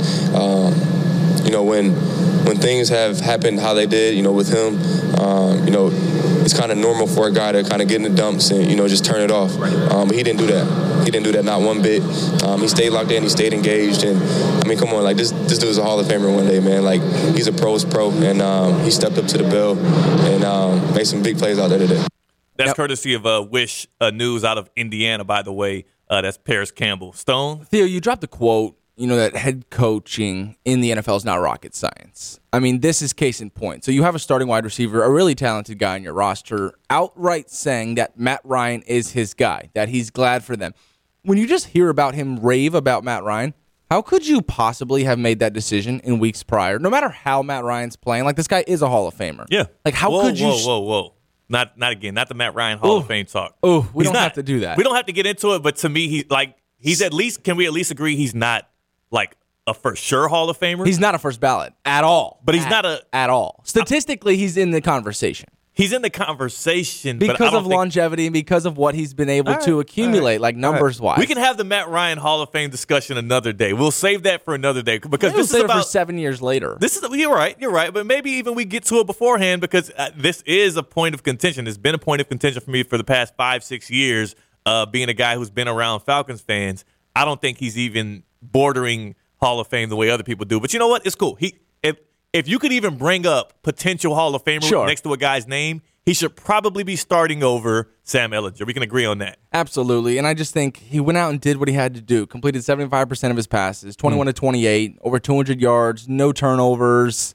And he delegated. I love that word, delegated, you talked about. But he just gave the ball to all of his guys, right? Paris Campbell, 9 targets. Michael Pittman Jr., 9 targets. Like, Jonathan Taylor went over 100 yards. I'm sure Jeff Saturday walked in that locker room early on Tuesday and Wednesday and was like, we're going to make it a thing to run the ball. Like, that's how we're going to win this game. We're going to play good defense and run the ball. Exactly what you'd expect from a center, a Hall of Fame center like Jeff Saturday, but really cool to see for the Colts. And I think if we were to go back, right, and we can on some of these podcasts, and I will like to pull audio, I don't think we clowned the decision. We were more so like worried. Like, is this real? We had to make sure that it wasn't fake.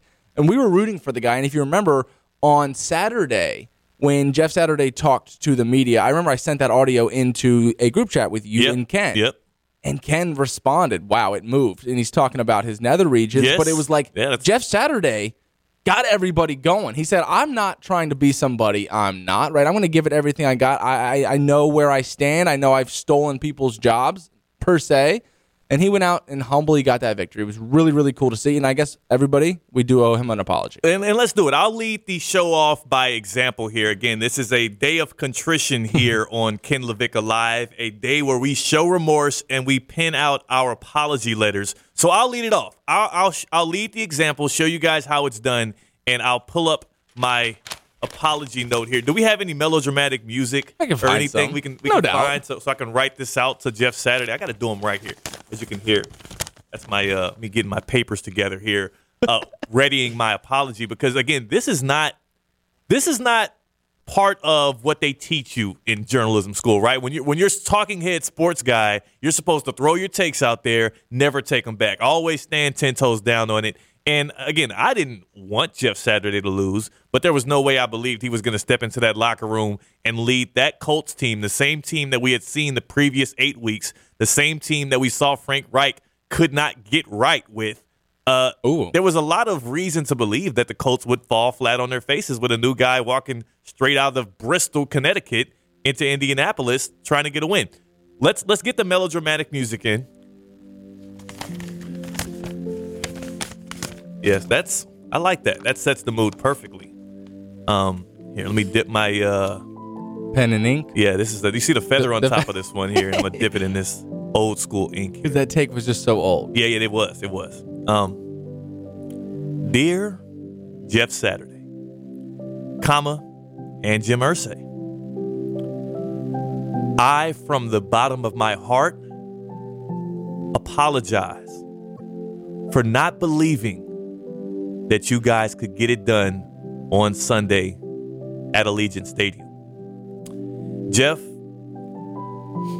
I overestimated what it took to be in the National Football League as a head coach and lead a team to victory. When you think about the guys in the past who have done it, guys like Hugh Jackson, guys like Bobby Petrino, oh my God, Rod Marinelli, Urban Meyer, even Adam Gase.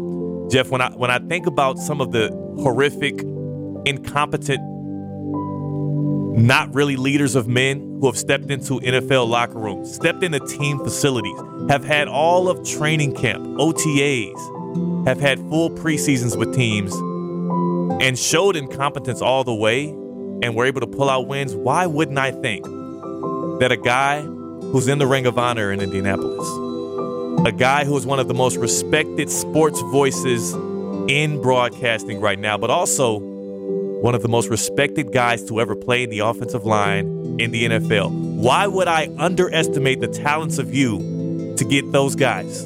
Jonathan Taylor, Matt Ryan, Paris Campbell, Michael Pittman, and lead them. Quentin Nelson. Don't forget about him. Come on, that's a Hall of Famer right there. Get his gold jacket ready. If there's a Taylor here in Palm Beach County, you need to start, doing whatever you do. Get the needles, the threads. Get that guy's gold jacket ready, because he's going to the Hall of Fame. He's going to Canton. And who's to say that Jeff Saturday, who again, he got the job. Yeah. So what? He's best friend with Jim Irsay, the owner of the Colts. Right?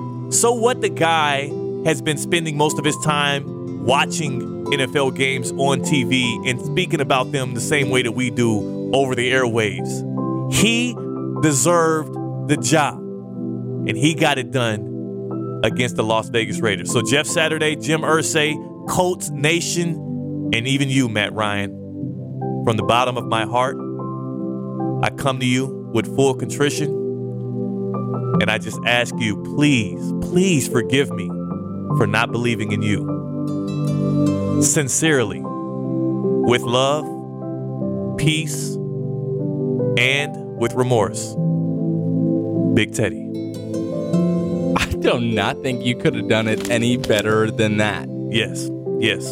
I'm signing that up. I'm folding it. I'm gonna get an intern in here to get me a stamp. We're gonna send this thing on off to Indianapolis to make sure that gets to Jeff Saturday. And you know what else I'm gonna do? I'm gonna allow for you. I know as you heard that apology from the bottom of my heart, you want to give out your sports apologies as well. So I'm gonna allow you that same platform. Is there any kind of player that you maybe gave up on too soon? Is there any team that you wrote off before they showed you that they didn't write back?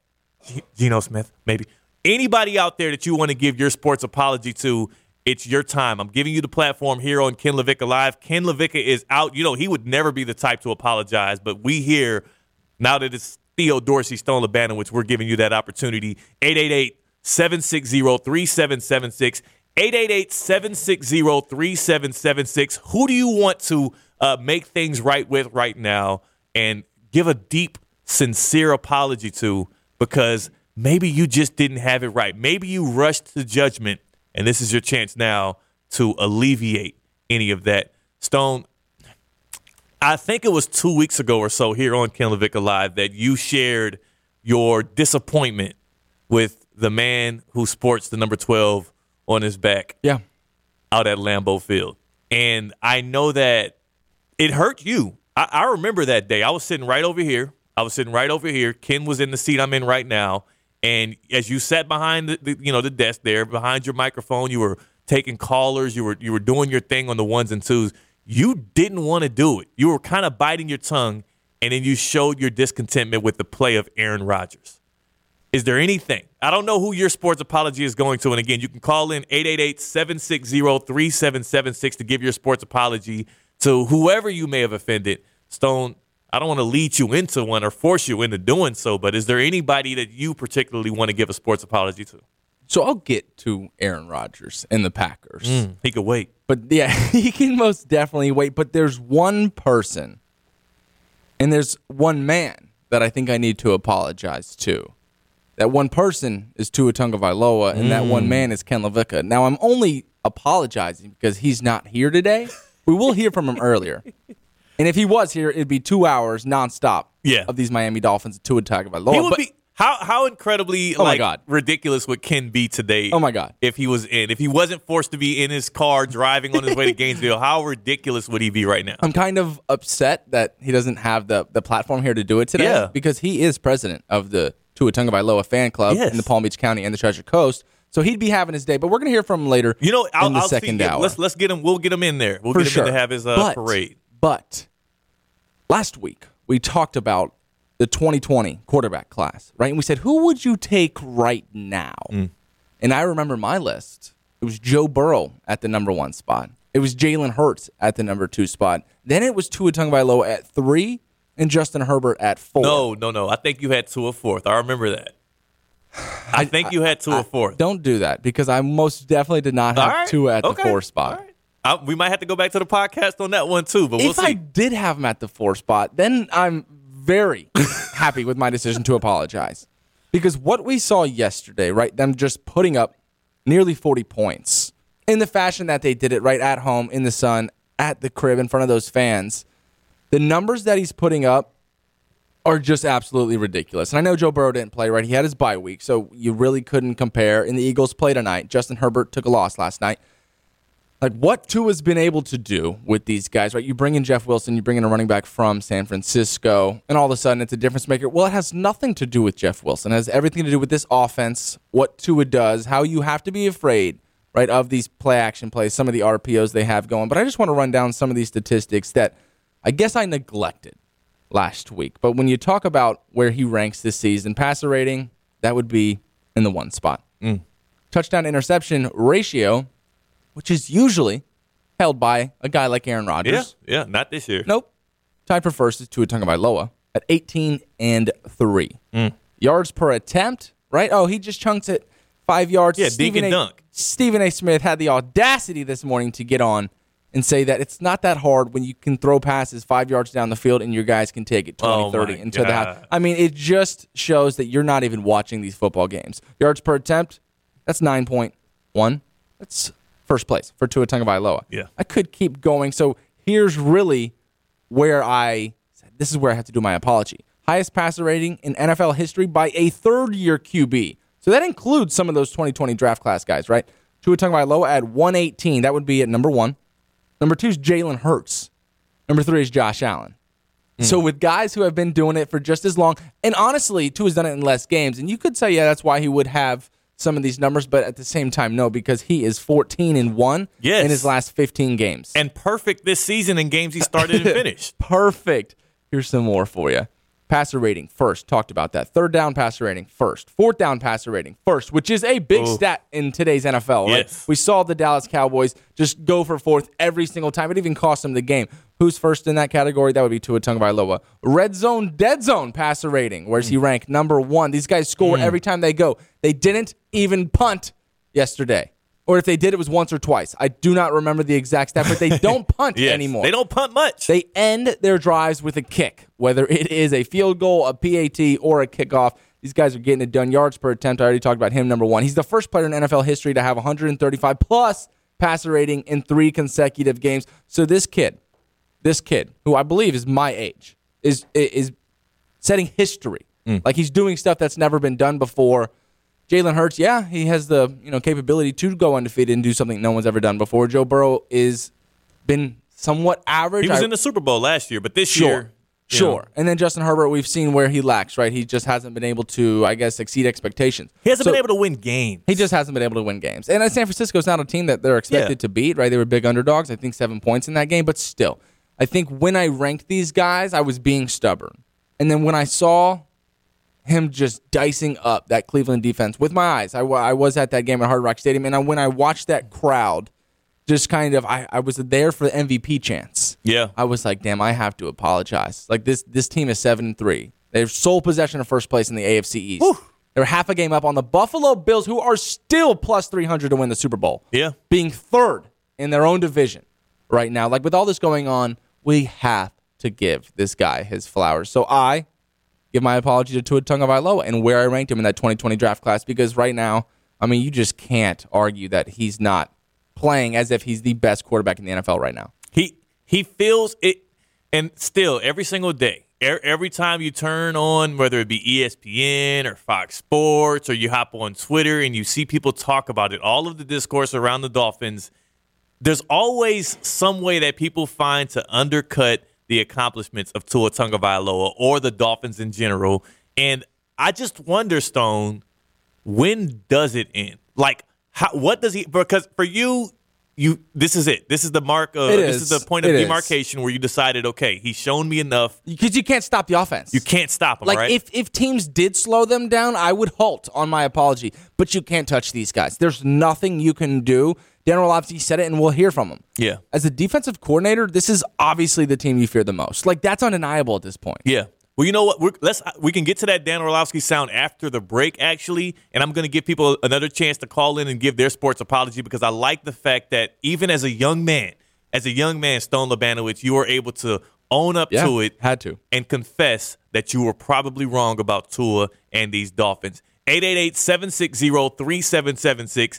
888-760-3776. That's the number you can use to call in to Ken LaVicka Live and pin your own sports apology to a team, to a coach, maybe an owner of a team, maybe a front office. Heck, maybe it even is a fan base that you might have ridiculed. You maybe stepped over the line a little bit here, and you want them to know that you feel contrite. You want them to know that you are not going to make the same mistake that Kyrie Irving did and not apologize too soon. Was that too soon? I don't know. But we'll be here on Ken LaVicka Live. Ken is out, but we'll have him on later. For Stone Labanowitz, I'm Theo Dorsey. We're taking your sports apologies, 888-760-3776, and we're live on ESPN 106.3. From the Anajar and Levine Studios in downtown West Palm Beach, you are listening to Ken LaVicka Live on ESPN 106.3. And it's a big Teddy takeover on a Monday where we're making amends. We're making amends with our sports takes You can make your amends with any coach, any player, any team, any fan base, anybody that you feel like you just got it wrong. And we're also taking them over Twitter as well. You can call in 888-760-3776. Here's one from Chris Campbell on Twitter. He says, I apologize to Jimbo Fisher for criticizing him for leaving FSU. I was wrong thinking he was a better coach than he really is. He had us in the first half, Stone. You're damn right he had us in the first half. That's a really good call by Chris because they were without so many starters, and boy, did they take a licking from this Florida Gator team. Hey, look, it is I remember when people were running Jimbo out or he was trying to evade, and then there was all of that, dissension between him and the fan base, and he goes to Texas A&M, he takes the big bag. A&M has the best recruiting class of all time. Like, the roller coaster of emotions between Jimbo Fisher and Noles fans between the day he left and now is just, I don't even know which turn it's taking next. Yeah, and we know how severe SEC fans are. And if you remember, because I know a lot of people do, months ago on Paul Feinbaum's show, there was a caller that had called in and said, we owe this guy $90 million, right? $90 million if we were to cut him right now and let him loose. But a hitman costs less than that. A hitman is cheaper than that $90 million. So, these guys are done with him. And I don't want to say there's merit behind that take because he's a damn good coach. But what he's doing right now to the Aggies is not okay. The quarterbacks that he's starting out there are not good enough to win games in the SEC, let alone compete at a very high level. So, Jimbo Fisher, that's a really good take from Chris Campbell there. Love it. They say cheaper to keep her. That fan was saying cheaper to kill him. I don't know. I don't know. That's literally it. Either way, it was illegal, and that was. I appreciate the apology here from as backhanded as it might be from Chris Campbell on Jimbo Fisher, who the Noles actually feeling good. Canes fans should be feeling good after this weekend as well. But you know who is on an all-time high? It's Dolphins fans, including Ken Levick, who can't be here to be the head of the parade here. So instead, we'll have to do a bit of it for him right now. And I want to get to it because just before the break, Stone, you owned up to it as a man, and you said, full-breathedly, if that's even a word, that you apologize to Tua Tagovailoa and these Miami Dolphins, who are first place in their division with, again, the Super Bowl favorite Buffalo Bills, who beat the Bills already this year, and Tua has yet to lose a game that he has started and finished. That offense looks unstoppable. We're not the only ones that think that offense looks unstoppable. Dan Orlovsky was on First Take, and he had even higher praises than even I or Stone could heap onto Tua Tagovailoa. Here's Dan Orlovsky saying maybe there's 3 letters that could be next to Tua's name. Should he be at the top of the MVP convo at this point? Absolutely, right with Patrick Mahomes. Those guys are 1-1. Yeah. And I'm going to hunt down all the people who told me Tua sucked, like Denzel in Man on Fire. I'm gonna find you guys and make sure that you realize all you guys were wrong. The way that Tua is playing right now is off the charts. He's neck and neck with Patrick Mahomes as the MVP. He leads the NFL in basically every category. He's got the best QBR in the NFL. He's actually got a passer rating of over 135 for 3 straight games. You know how many people have done that in the history of the NFL? 1, Tua. The only guy to ever do that. Find me a scarier offense right now to play in outside of maybe Kansas City. The ball comes out of his hands so quickly. He's distributing it. The accuracy, the timing, the touch, the placement of the throws is as good as we've seen candidly since Drew Brees. Prime Drew Brees. That's what this looks like right now. And I'm telling you, everybody, well, ask Ryan when he comes on next hour. There's no defensive coordinator that is not fearing playing against this offense, and it's because of Tua. He's playing as good as you can play, and it's him and Patrick Mahomes right now for MVP. Well, for me, it's Mahomes. I had to just let Stephen A. get his. For me, it's Mahomes, of course. I'm cool with that. Chiefs Kingdom, let's ride. When I think of what Tua is doing right now, and especially now that we're this deep into the NFL season, it just reminds me of my guy, Mike Jones. I'm a Houston guy. Okay. You know what I'm saying? I'm from the 281. And, it just reminds me of Mike Jones. Back then, they didn't want me. Now I'm hot. They all on me.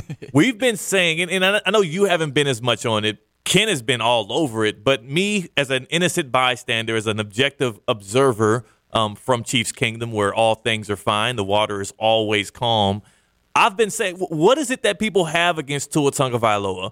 Why do people want him to fail? Why, when he succeeds, do people try and poke holes in every part of his game, even through the wins that he continues to pile up for the Dolphins, even before this season?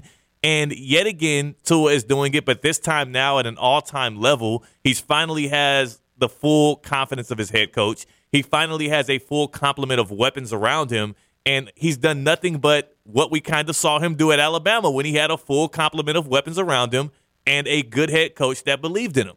Tua Tagovailoa is a legit MVP candidate.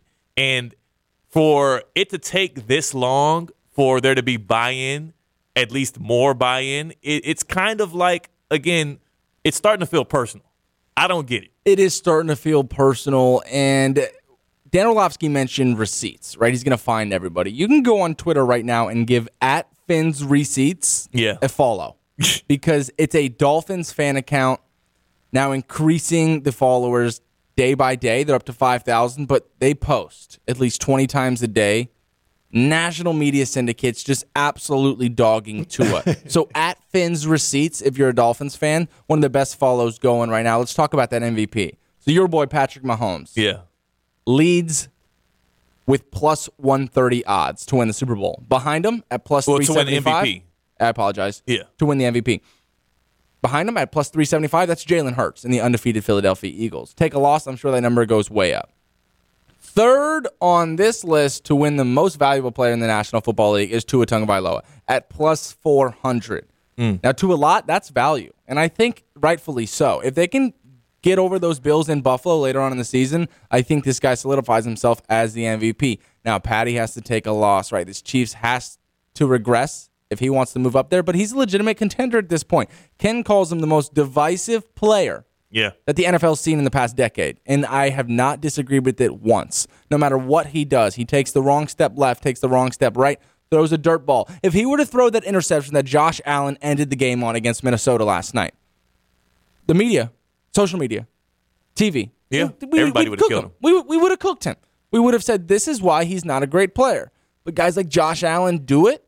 These costly turnovers. Patrick Mahomes had a really, really ugly turnover yesterday, trying to do too much, right? Trying to escape the pocket and just elongate these plays, which is one of his strengths, but ends up turning the ball over. Tua doesn't do that. Yesterday, watching this game, and Dan Orlovsky hinted at it, the ball gets out so fast. The quick game that Mike McDaniel has implemented into this offense is lethal, to the point where I was watching Myles Garrett as if he was playing in a Pro Bowl yesterday because of how fast Tua gets the ball out.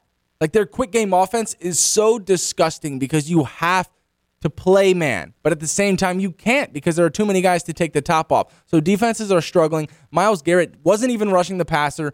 He was out there. I bet he wanted to sit on the bench and not even go out there because he knew he did not have enough time to get to the quarterback, no matter who was blocking him. Because Tua gets the ball out so fast. This team's disgusting right now. It neutralizes the pass rush, and it also, I mean, that Dolphins offensive line still isn't right. How about it, though? How about it? It looked all right. But they're able to run the ball effectively behind that line. Tua's able to have just enough time that he needs to get the ball out, and that offense is clicking. I was one of two. We have the Dolphins pick we do every week, and I was on a roll. I think I had won the past 2 weeks in a row. Yeah. And I was one of two to pick against the Dolphins, picking the Browns, and I did it just because, number one, I just figured, they got to lose at some point with Tua starting, and I felt foolish. I felt foolish like 2 drives into the game. I was like, oh, the Dolphins are about to blow the Browns out. Like, what the hell was I thinking? I tried to go too big brain there. For sure.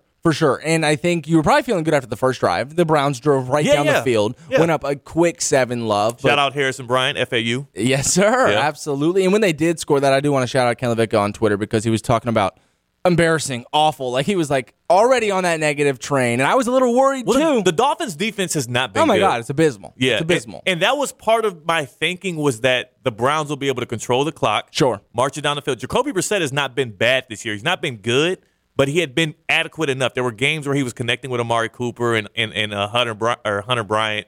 And I don't know why. I almost called him Austin Hooper. But yeah, Hunter Bryant. And really, Nick Chubb has controlled a lot of these games for the Browns for sure throughout the year. So I was like, you know what? It's a random Sunday. It's a random homecoming for Jacoby Brissett, a revenge game. He was just starting games for the Dolphins last year. Why not go against the grain, say the Browns will win? And you're right. The first drive looked good, and then no drives after that. Yeah, so I picked it 35-32, thinking that this defense was going to give up a lot more points than they did. But a lot of the times, offense is defense, especially in the NFL. Because if you're a quarterback on the opposing team and you have to jog out on the field when you know the other team hasn't punted and they're going to score, you turn into a superhero. You feel like you have to convert these third and longs, that you have to fit these balls into small windows, and that's where Jacoby Brissett found himself. Yeah. Down on the scoreboard, knowing that high-octane offense the Miami Dolphins possess are going to score every single drive. So at that point, like, you start to play a little worse. You start to make these weird decisions trying to play superhero ball. So a lot of the times, offense is defense. Defense has so many holes in it. We're missing a lot of guys in the secondary. This linebacking core is not at all what we anticipated it to be. Just nothing you can do to stop this Miami Dolphins train right now. You know what? And I love that point you made. The offense becoming defense for the Dolphins. And you know what it reminds me of? A Palm Beach County resident. That bad man who, when he throws that red polo on a Sunday, I mean, it's not happening anytime soon, but we've seen it happen time and time again. The Tiger Woods effect of being on a Sunday in the red polo hunting down. In golf, it's an individual sport. You're not technically playing against a guy. You're playing against the hole. You're playing against yourself. But there always felt like there was that effect, that aura that Tiger Woods had that would impact other golfers' games. And you're saying Tua, not Patrick Mahomes, not Josh Allen, not Justin Herbert, because those are the guys we usually hear have that effect on opposing play callers and opposing quarterbacks. You're saying now Tua and the Dolphins have that effect? I'm liking what I'm hearing. For sure, and I love the Tiger Woods effect analogy because let's just put it into perspective. Let's imagine that Tua is Tiger Woods in this hypothetical, and Josh Allen is, per se, DJ Johnson, Bryson DeChambeau, John Rahm, these guys who are at the top of the game as well, Scotty Scheffler. Like, when the Dolphins travel up to Buffalo and take on the Bills, Josh Allen is going to be the one who has the pressure on him.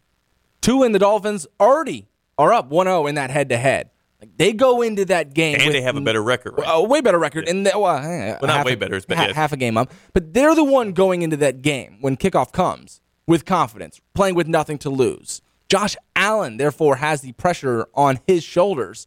That's the Tiger Woods effect. I'm going to keep using it for this Dolphins team right now because you can't stop this offense, and you can't think that you're ever going to at any point in the game or you'll find yourself down 14, 21 points. Or you could be like the Ravens up 21 in the fourth, and then the offense just goes bananas.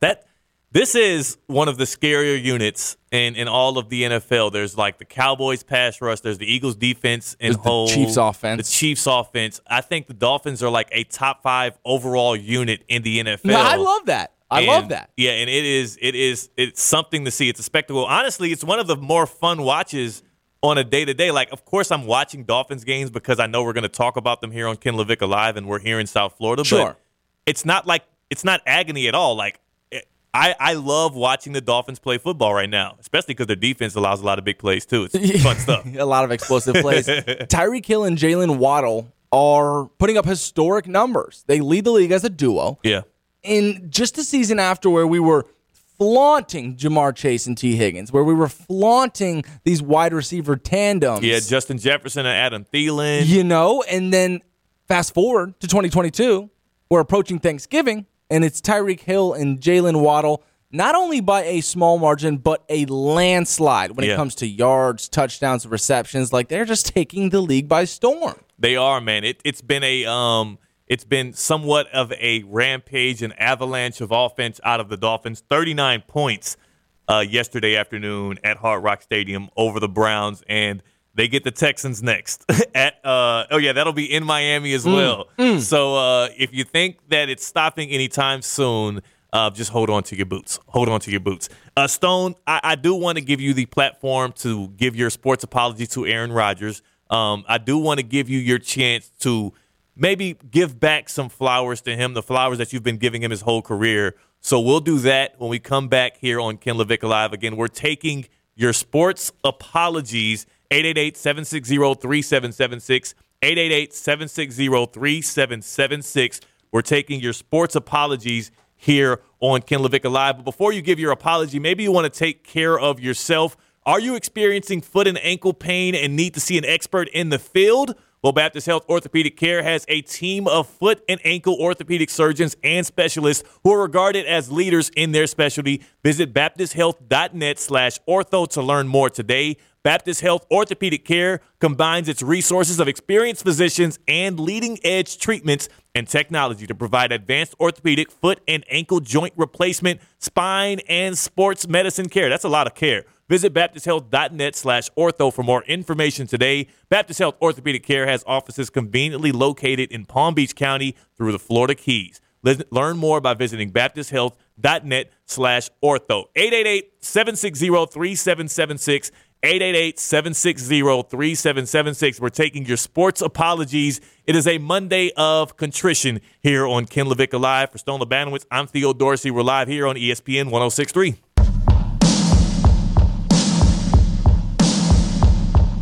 From the Anajar and Levine Studios in downtown West Palm Beach, you are listening to Ken LaVicka Live on ESPN 106.3.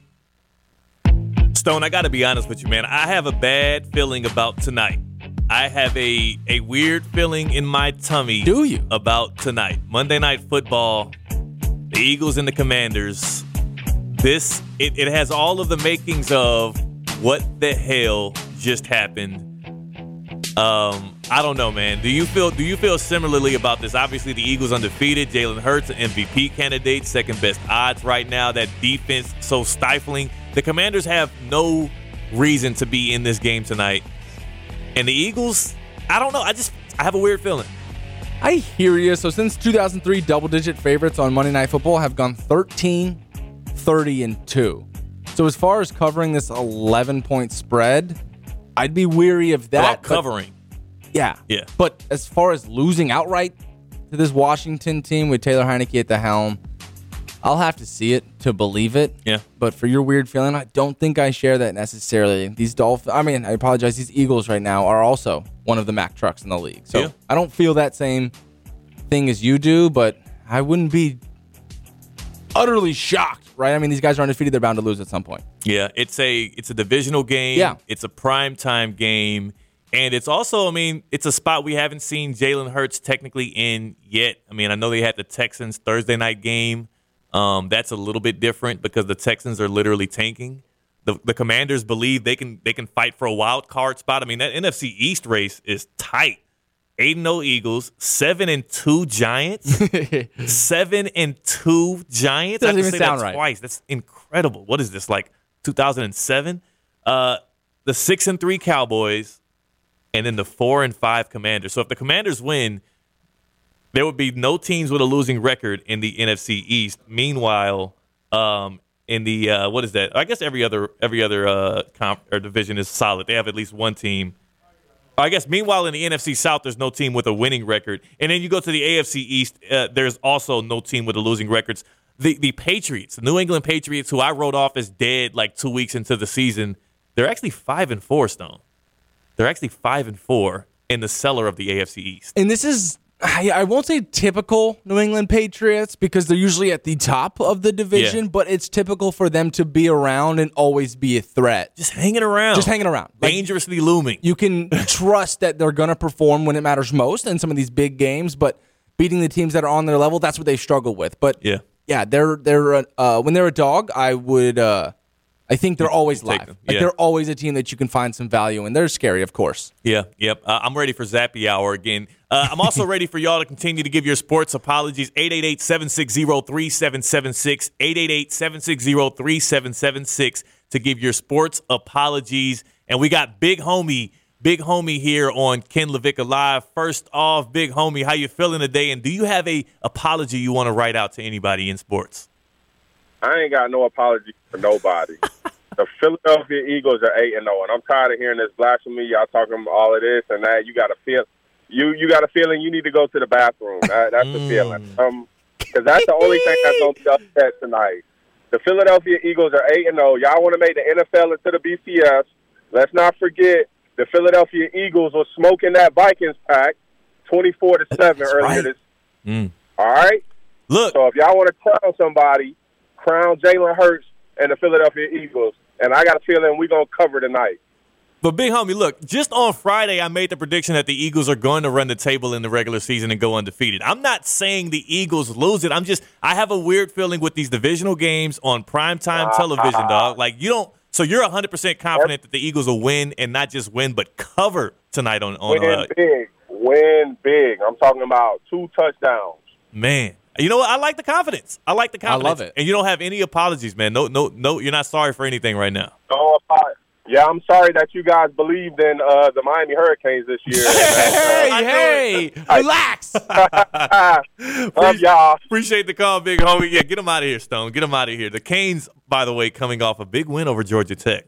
Big win. Maybe some nice money at plus 100 against a sorry Georgia Tech team. Really good for the brand. Started like 13 freshman Jakari Brown with his first collegiate start. You might owe him an apology, Stone. You were just talking down on Jakari Brown. For sure. I did not want him at all to start this game. I would have rather anybody, a Jake Garcia, a banged-up Tyler Van Dyke. But, hey, he went in and got it done. The defense played really well. Cam Kitchen with 3 interceptions, one of them a 99-yard pick six. Come on. So any Canes fans out there is feeling pretty good about, I guess, the future of this team. Yeah, I just hope they can hold on to some of those recruits. I also hope that they can find a win between this next week against Clemson and the final week of the season against Pitt, because I do not feel like hearing anything about how the Canes missed the bowl game in Mario Cristobal's debut season. That would be terrible. There's still life. There's still life. You gotta get one of these in the bag to kind of keep those. Is Clemson possible, Stone?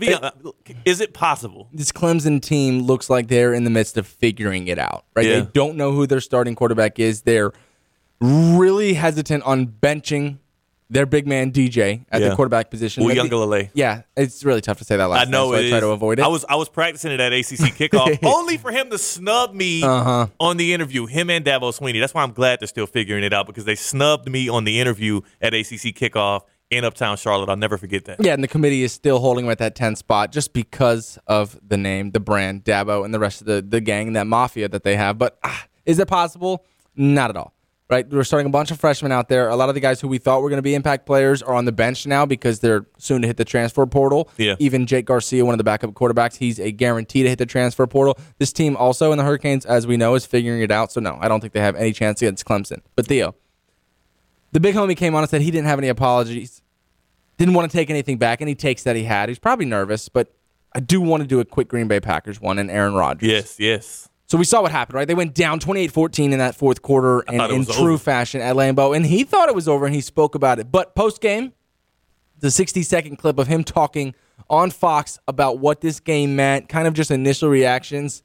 Aaron Rodgers, as much as we hate on some of the outlandish things that he said, he hits every single key point here. This is him post-31-28 victory over the Cowboys. Aaron, you walked over, you pointed at the scoreboard, and you said, "We won." Why? It's been a while. It's been a tough 6 weeks. So proud of these guys. A lot of people wrote us off, for sure, and with good merit. But there's a lot of pride still. This is starting to be Lambeau Field weather, and we knew we needed to get this game so that we didn't lose the faith of the fans or the guys in that locker room. Down 14 in the fourth quarter. What was the turning point in this game for this offense? There were a lot of big plays. I'm really proud of Christian. He dropped his first 2 and then came back to him a bunch. I think that over-the-shoulder catch exercised a lot of demons. So really proud of him. And then crunch time, you go to your big-time players. Allen, with a great catch and run for us. Jones, the offensive line. A.J. Dillon, big plays for us. Rudy Ford, 2 picks. This was the kind of win that we needed. Didn't look great in 28-14, but and the crowd wasn't quite into it like it usually is. But hopefully we gave them something to believe in today. Listen, Theo, the Packers have to win at least 5 out of 7 games to have a chance to make the playoffs. Just anybody who's capable, we know it's the back-to-back MVP and Aaron Rodgers. He said it earlier this week. Forget, I'm a back-to-back reigning MVP in this National Football League. Like, I'm him. I've been him. He went out and did his thing last night. They're 4-6. I think they showed a lot of fight to beat a really good Cowboys team. Cannot believe I almost stepped off the train that I've been riding for decades. I'm only 24 years old, and ever since I was 10, 11, 12 years old, I've been rocking with the guy. Number 12, my GOAT, Aaron Rodgers. So I apologize, most importantly, to him and the Green Bay Packers. It is a well-deserved apology after they did it against an elite Cowboys defense. And the road ahead doesn't get much easier. 2 really good defenses next up for the Packers, a Thursday night game at Lambeau against the Titans. And then They get to see big homies Eagles at Lincoln Financial on November the 27th. That'll be Sunday Night Football as well. So cannot wait for that. If Aaron Rodgers wins after beating the Cowboys, right, who were trying to edge with the Eagles to try and get back into first place potentially, after beating that Cowboys defense the way he did in the comeback fashion, if he can find a way to, on Amazon Prime Video, beat the Titans at Lambeau, again, getting cold at Lambeau, it's a different environment. At Lambeau weather. And then win on Sunday Night Football at the Eagles in Philadelphia to derail their perfect season, I think, look, I don't see it happening, but if those two things do happen following this comeback win over the Cowboys, man, the discourse around Aaron Rodgers is going to change swiftly. Yeah, momentum's a real thing. Yo, before we get to break, this was one of the coolest things that I had seen. So this was Anthony Davis last night after dropping 37 on Kevin Durant and the Nets in a 116-105 victory. Yeah, I did watch every single second of that game. Nice. No, I did not think they were going to win that game. Love to see it. Austin Reeves, Russ came off the bench, played well. Ooh, Austin Reeves. We saw Lonnie Walker. Austin Reeves alert. Lonnie Chill Walker. Out. Lonnie Walker went out and dropped 24. Anthony Davis 37 and a really big win over the Nets. But it was a quote from Anthony Davis, and he said, I was watching the Packers game. Oh, I knew it. Aaron Rodgers threw a slant to Alan Lazard. He ran for like 40 yards, and he started screaming, flexing, and all that. And it got me really motivated before the game. Just trying to be dominant like Aaron Rodgers. That was Anthony Davis on how the real 12 inspired him. Like, I just thought it was really cool to see it all coming together. You talked about if they beat the Eagles. The momentum is right on the Packers side, and I dare say that they won one out of their last 6 games. Yeah. But if they can manage to pick up some wins that they shouldn't, per se, or wouldn't be favored in those games, yeah, I think this team's scary. It'll be a mugged-up game on Thursday Night Football, especially a short week for the Packers against those Titans who just love roughing it up. They just love getting real, and I witnessed that when they played my Chiefs. We'll get back, take some of your sports apologies, as well as we'll bring in the man, Ken LaVicka, back to his show, who was, again, on the road to Gainesville to call that FAU game against the Gators. So get your sports apologies ready, 888-760-3776, and prepare to hear from Ken as he continues to drive the parade for Tua Tagovailoa and those Miami Dolphins. He's Stone Labanowitz. I'm Theo Dorsey. This is Ken LaVicka Live on ESPN 106.3.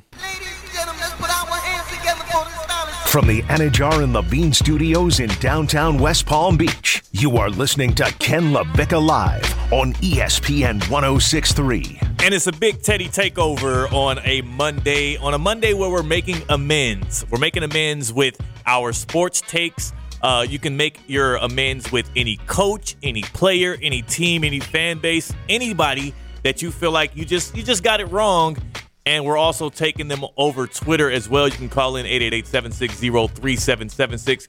Here's one from Chris Campbell on Twitter. He says, I apologize to Jimbo Fisher for criticizing him for leaving FSU. I was wrong thinking he was a better coach than he really is. He had us in the first half, Stone. You're damn right he had us in the first half. That's a really good call by Chris because they were without so many starters, and boy, did they take a licking from this Florida Gator team. Hey, look, it is I remember when people were running Jimbo out or he was trying to evade, and then there was all of that, dissension between him and the fan base, and he goes to Texas A&M. He takes the big bag. A&M has the best recruiting class of all time. Like, the roller coaster of emotions between Jimbo Fisher and Noles fans between the day he left and now is just, I don't even know which turn it's taking next. Yeah, and we know how severe SEC fans are. And if you remember, because I know a lot of people do, months ago on Paul Feinbaum's show, there was a caller that had called in and said, we owe this guy $90 million, right? $90 million if we were to cut him right now and let him loose. But a hitman costs less than that. A hitman is cheaper than that $90 million. So, these guys are done with him. And I don't want to say there's merit behind that take because he's a damn good coach. But what he's doing right now to the Aggies is not okay. The quarterbacks that he's starting out there are not good enough to win games in the SEC, let alone compete at a very high level. So, Jimbo Fisher, that's a really good take from Chris Campbell there. Love it. They say cheaper to keep her. That fan was saying cheaper to kill him. I don't know. I don't know. That's literally it. Either way, it was illegal, and that was. I appreciate the apology here from as backhanded as it might be from Chris Campbell. on Jimbo Fisher, who the Knowles actually feeling good. Canes fans should be feeling good after this weekend as well. But you know who is on an all-time high? It's Dolphins fans, including Ken Levick, who can't be here to be the head of the parade here. So instead, we'll have to do a bit of it for him right now. And I want to get to it because just before the break, Stone, you owned up to it as a man. And you said, full-breathedly, if that's even a word, that you apologize to Tua Tagovailoa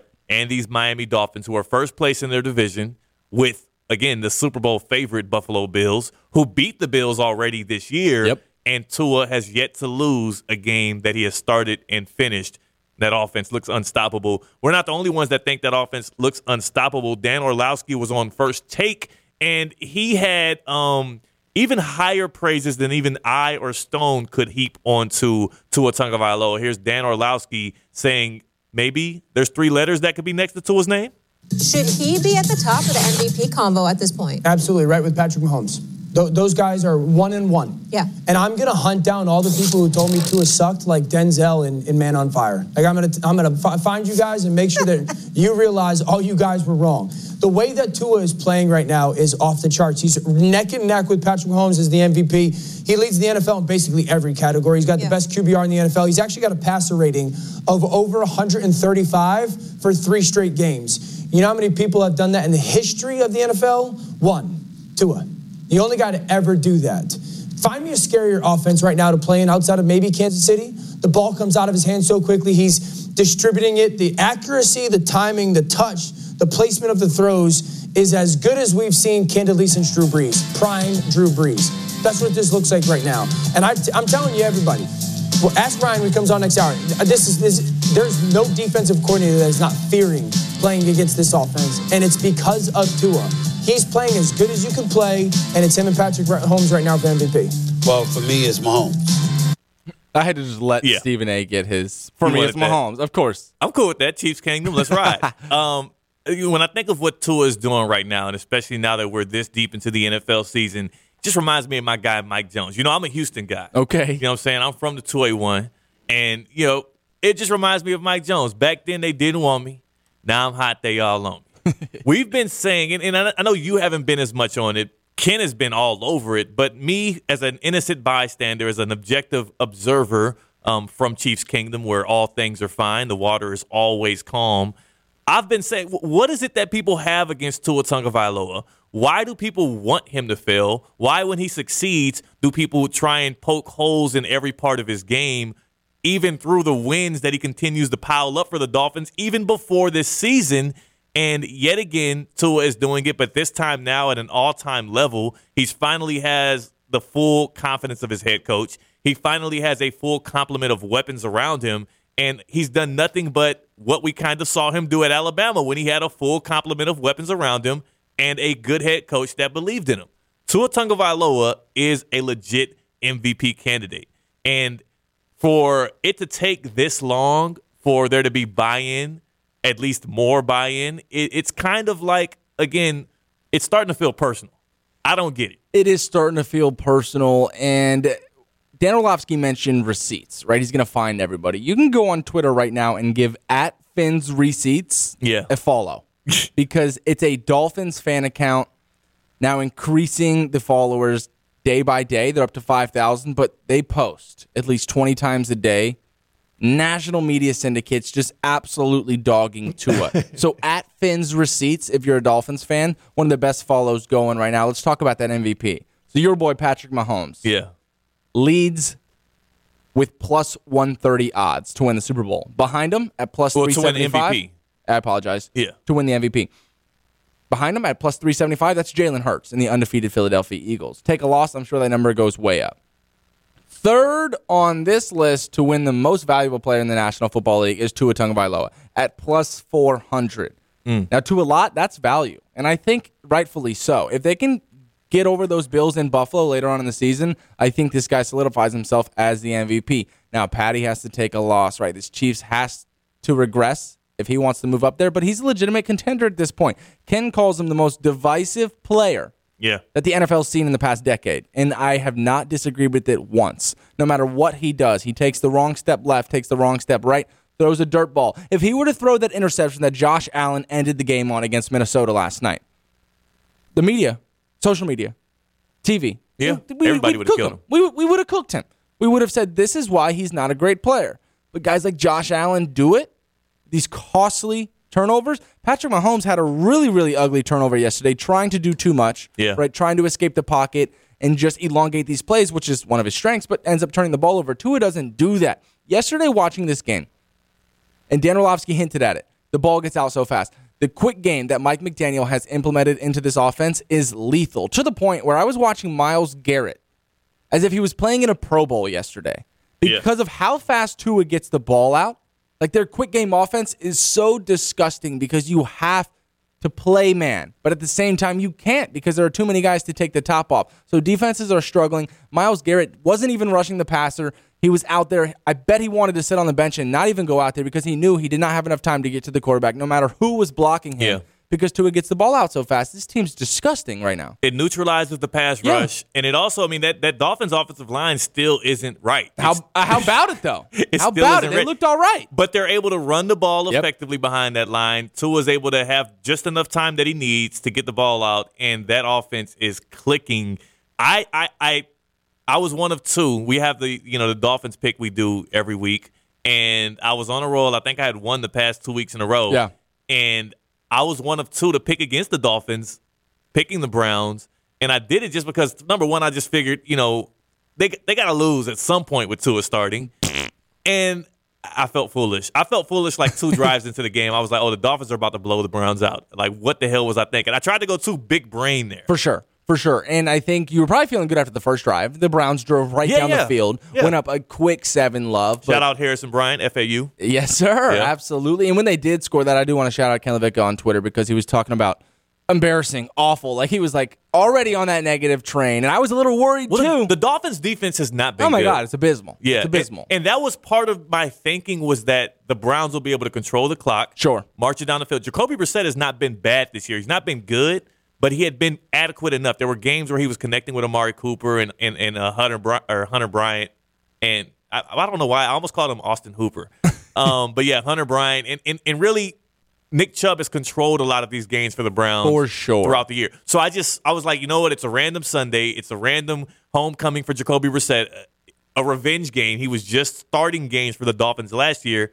Why not go against the grain, say the Browns will win? And you're right. The first drive looked good, and then no drives after that. Yeah, so I picked it 35-32, thinking that this defense was going to give up a lot more points than they did. But a lot of the times, offense is defense, especially in the NFL. Because if you're a quarterback on the opposing team and you have to jog out on the field when you know the other team hasn't punted and they're going to score, you turn into a superhero. You feel like you have to convert these 3rd and longs, that you have to fit these balls into small windows, and that's where Jacoby Brissett found himself. Yeah. Down on the scoreboard, knowing that high-octane offense the Miami Dolphins possess are going to score every single drive. So at that point, like you start to play a little worse. You start to make these weird decisions trying to play superhero ball. So a lot of the times offense is defense. Defense has so many holes in it. We're missing a lot of guys in the secondary. This linebacking core is not at all what we anticipated it to be. Just nothing you can do to stop this Miami Dolphins train right now. You know what? And I love that point you made. The offense becoming defense for the Dolphins. And you know what it reminds me of? A Palm Beach County resident. That bad man who, when he throws that red polo on a Sunday, I mean, it's not happening anytime soon, but we've seen it happen time and time again. The Tiger Woods effect of being on a Sunday in the red polo, hunting down. In golf, it's an individual sport. You're not technically playing against a guy. You're playing against the hole. You're playing against yourself. But there always felt like there was that effect, that aura that Tiger Woods had that would impact other golfers' games. And you're saying Tua, not Patrick Mahomes, not Josh Allen, not Justin Herbert, because those are the guys we usually hear have that effect on opposing play callers and opposing quarterbacks. You're saying now Tua and the Dolphins have that effect? I'm liking what I'm hearing. For sure, and I love the Tiger Woods effect analogy because let's just put it into perspective. Let's imagine that Tua is Tiger Woods in this hypothetical, and Josh Allen is, per se, DJ Johnson, Bryson DeChambeau, John Rahm, these guys who are at the top of the game as well, Scotty Scheffler. Like, when the Dolphins travel up to Buffalo and take on the Bills, Josh Allen is going to be the one who has the pressure on him. Tua and the Dolphins already are up 1-0 in that head-to-head. Like, they go into that game. And they have a better record, right? A way better record. Yeah. And not way better. It's half a game up. But they're the one going into that game when kickoff comes with confidence, playing with nothing to lose. Josh Allen, therefore, has the pressure on his shoulders.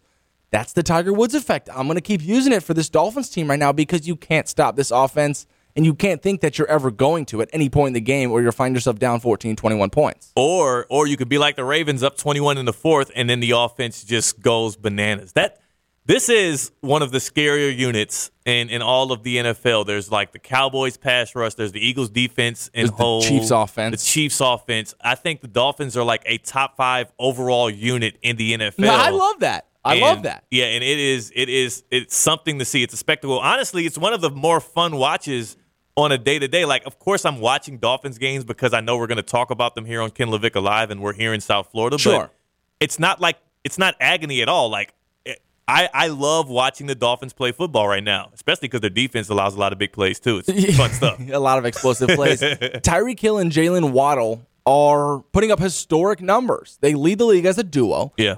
In just the season after where we were flaunting Jamar Chase and T. Higgins, where we were flaunting these wide receiver tandems. Yeah, Justin Jefferson and Adam Thielen. And then fast forward to 2022, we're approaching Thanksgiving, and it's Tyreek Hill and Jalen Waddle, not only by a small margin, but a landslide when it comes to yards, touchdowns, receptions. Like, they're just taking the league by storm. They are, man. It's been somewhat of a rampage, an avalanche of offense out of the Dolphins. 39 points yesterday afternoon at Hard Rock Stadium over the Browns, and they get the Texans next.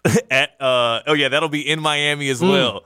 So if you think that it's stopping anytime soon, just hold on to your boots. Hold on to your boots.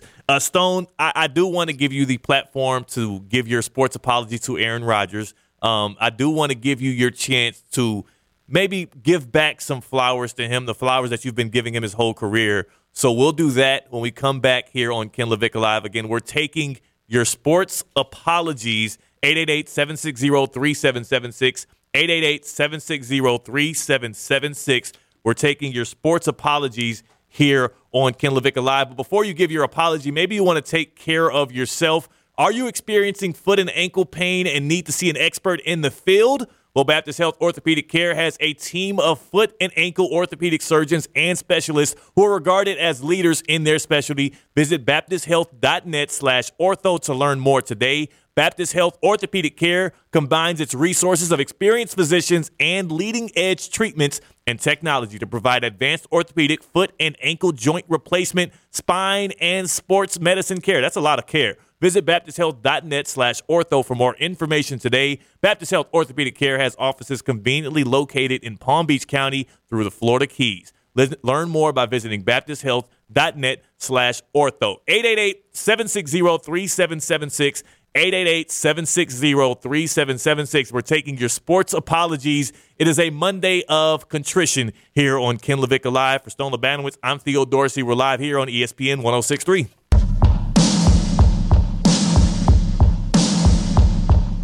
From the Anajar and Levine Studios in downtown West Palm Beach, you are listening to Ken LaVicka Live on ESPN 106.3. Stone, I got to be honest with you, man. I have a bad feeling about tonight. I have a weird feeling in my tummy. Do you? About tonight. Monday Night Football, the Eagles and the Commanders. It has all of the makings of what the hell just happened. I don't know, man. Do you feel similarly about this? Obviously, the Eagles undefeated. Jalen Hurts, an MVP candidate, second best odds right now. That defense so stifling. The Commanders have no reason to be in this game tonight. And the Eagles, I don't know. I have a weird feeling. I hear you. So since 2003, double-digit favorites on Monday Night Football have gone 13, 30, and 2. So as far as covering this 11-point spread, I'd be weary of that. About covering. Yeah. Yeah. But as far as losing outright to this Washington team with Taylor Heineke at the helm, I'll have to see it to believe it. Yeah. But for your weird feeling, I don't think I share that necessarily. These I apologize. These Eagles right now are also one of the Mack trucks in the league. So yeah. I don't feel that same thing as you do, but I wouldn't be utterly shocked right? I mean, these guys are undefeated. They're bound to lose at some point. Yeah, it's a divisional game. Yeah. It's a primetime game. And it's also, I mean, it's a spot we haven't seen Jalen Hurts technically in yet. I mean, I know they had the Texans Thursday night game. That's a little bit different because the Texans are literally tanking. The Commanders believe they can fight for a wild card spot. I mean, that NFC East race is tight. 8-0 Eagles, 7-2 Giants, 7-2 Giants. Doesn't I have to even say sound that right. twice. That's incredible. What is this, like 2007? The 6-3 Cowboys, and then the 4-5 Commanders. So if the Commanders win, there would be no teams with a losing record in the NFC East. Meanwhile, in the what is that? I guess every other division is solid. They have at least one team. I guess, meanwhile, in the NFC South, there's no team with a winning record. And then you go to the AFC East, there's also no team with a losing records. The Patriots, the New England Patriots, who I wrote off as dead like 2 weeks into the season, they're actually 5-4, Stone.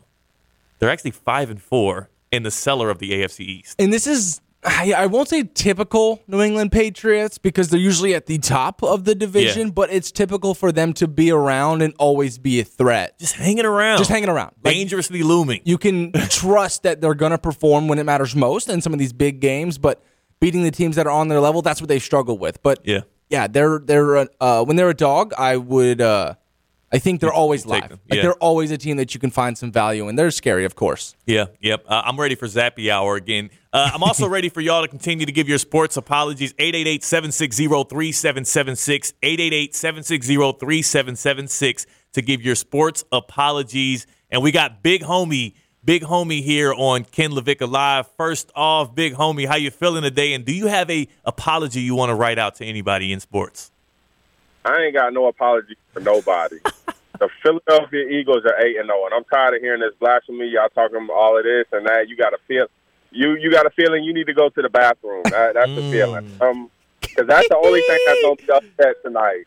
The Philadelphia Eagles are 8-0. Y'all want to make the NFL into the BCS.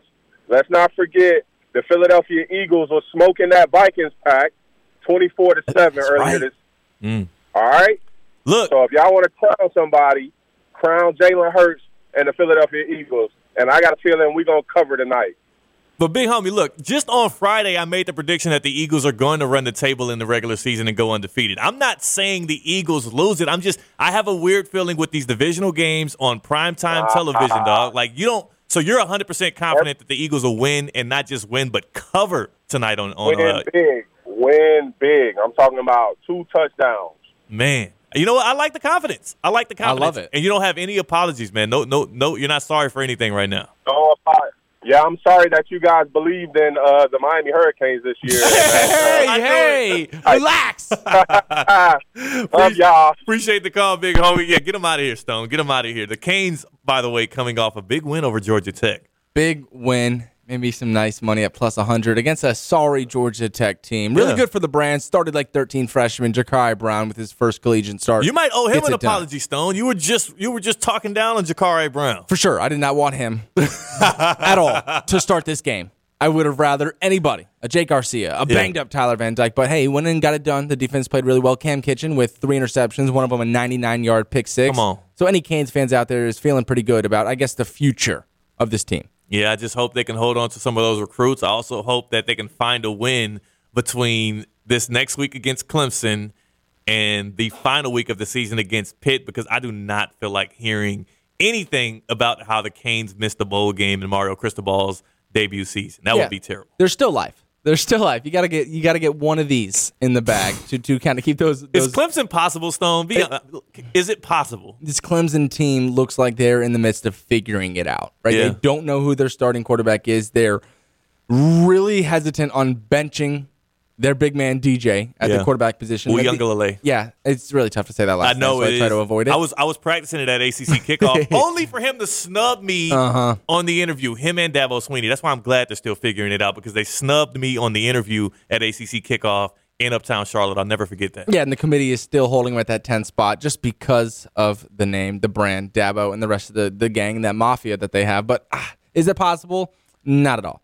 right? We're starting a bunch of freshmen out there. A lot of the guys who we thought were going to be impact players are on the bench now because they're soon to hit the transfer portal. Yeah. Even Jake Garcia, one of the backup quarterbacks, he's a guarantee to hit the transfer portal. This team also in the Hurricanes, as we know, is figuring it out. So, no, I don't think they have any chance against Clemson. But, Theo, the big homie came on and said he didn't have any apologies, didn't want to take anything back, any takes that he had. He's probably nervous, but I do want to do a quick Green Bay Packers one and Aaron Rodgers. Yes. So we saw what happened, right? They went down 28-14 in that fourth quarter and in true fashion at Lambeau, and he thought it was over, and he spoke about it. But post-game, the 60-second clip of him talking on Fox about what this game meant, kind of just initial reactions. Aaron Rodgers, as much as we hate on some of the outlandish things that he said, he hits every single key point here. This is him post-31-28 victory over the Cowboys. Aaron, you walked over, you pointed at the scoreboard, and you said, "We won." Why? It's been a while. It's been a tough 6 weeks. So proud of these guys. A lot of people wrote us off, for sure, and with good merit. But there's a lot of pride still. This is starting to be Lambeau Field weather, and we knew we needed to get this game so that we didn't lose the faith of the fans or the guys in that locker room. Down 14 in the fourth quarter. What was the turning point in this game for this offense? There were a lot of big plays. I'm really proud of Christian. He dropped his first two and then came back to him a bunch. I think that over-the-shoulder catch exercised a lot of demons. So really proud of him. And then crunch time, you go to your big-time players. Allen, with a great catch and run for us. Jones, the offensive line. A.J. Dillon, big plays for us. Rudy Ford, 2 picks. This was the kind of win that we needed. Didn't look great 28-14, but and the crowd wasn't quite into it like it usually is. But hopefully we gave them something to believe in today. Listen, Theo, the Packers have to win at least 5 out of 7 games to have a chance to make the playoffs. Just anybody who's capable, we know it's the back-to-back MVP and Aaron Rodgers. He said it earlier this week. Forget, I'm a back-to-back reigning MVP in this National Football League. Like, I'm him. I've been him. He went out and did his thing last night. They're 4-6. I think they showed a lot of fight to beat a really good Cowboys team.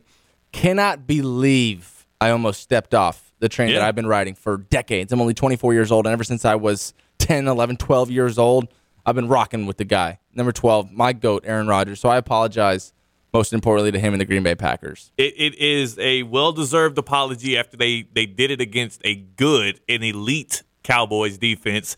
And the road ahead doesn't get much easier. 2 really good defenses next up for the Packers, a Thursday night game at Lambeau against the Titans.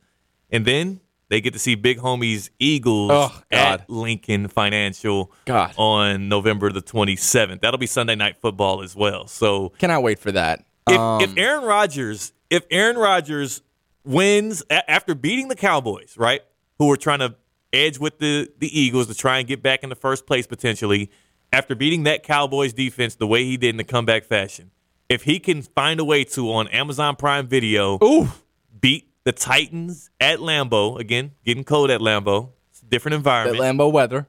And then win on Sunday Night Football at the Eagles in Philadelphia to derail their perfect season, I think, look, I don't see it happening. But if those 2 things do happen following this comeback win over the Cowboys, man, the discourse around Aaron Rodgers is going to change swiftly. Yeah, momentum's a real thing. Yo, before we get to break, this was one of the coolest things that I had seen. So this was Anthony Davis last night after dropping 37 on Kevin Durant and the Nets in a 116-105 victory. Yeah, I did watch every single second of that game. Nice. No, I did not think they were going to win that game. Love to see it. Austin Reeves, Russ came off the bench, played well. Ooh, Austin Reeves. We saw Lonnie Walker. Austin Reeves alert. Lonnie Chill Walker. Out. Lonnie Walker went out and dropped 24. Anthony Davis 37 and a really big win over the Nets. But it was a quote from Anthony Davis, and he said, I was watching the Packers game. Oh, I knew it. Aaron Rodgers threw a slant to Alan Lazard. He ran for like 40 yards, and he started screaming, flexing, and all that. And it got me really motivated before the game. Just trying to dominate, be dominant like Aaron Rodgers. That was Anthony Davis on how the real 12 inspired him. Like, I just thought it was really cool to see it all coming together. You talked about if they beat the Eagles. The momentum is right on the Packers side, and I dare say that they won 1 out of their last 6 games. Yeah. But if they can manage to pick up some wins that they shouldn't, per se, or wouldn't be favored in those games, yeah, I think this team's scary. It'll be a mugged-up game on Thursday Night Football, especially a short week for the Packers against those Titans who just love roughing it up. They just love getting And I witnessed that when they played my Chiefs. We'll get back, take some of your sports apologies, as well as we'll bring in the man, Ken LaVicka, back to his show, who was, again, on the road to Gainesville to call that FAU game against the Gators. So get your sports apologies ready, 888-760-3776, and prepare to hear from Ken as he continues to drive the parade for Tua Tagovailoa and those Miami Dolphins. He's Stone Labanowitz. I'm Theo Dorsey. This is Ken LaVicka Live on ESPN 106.3.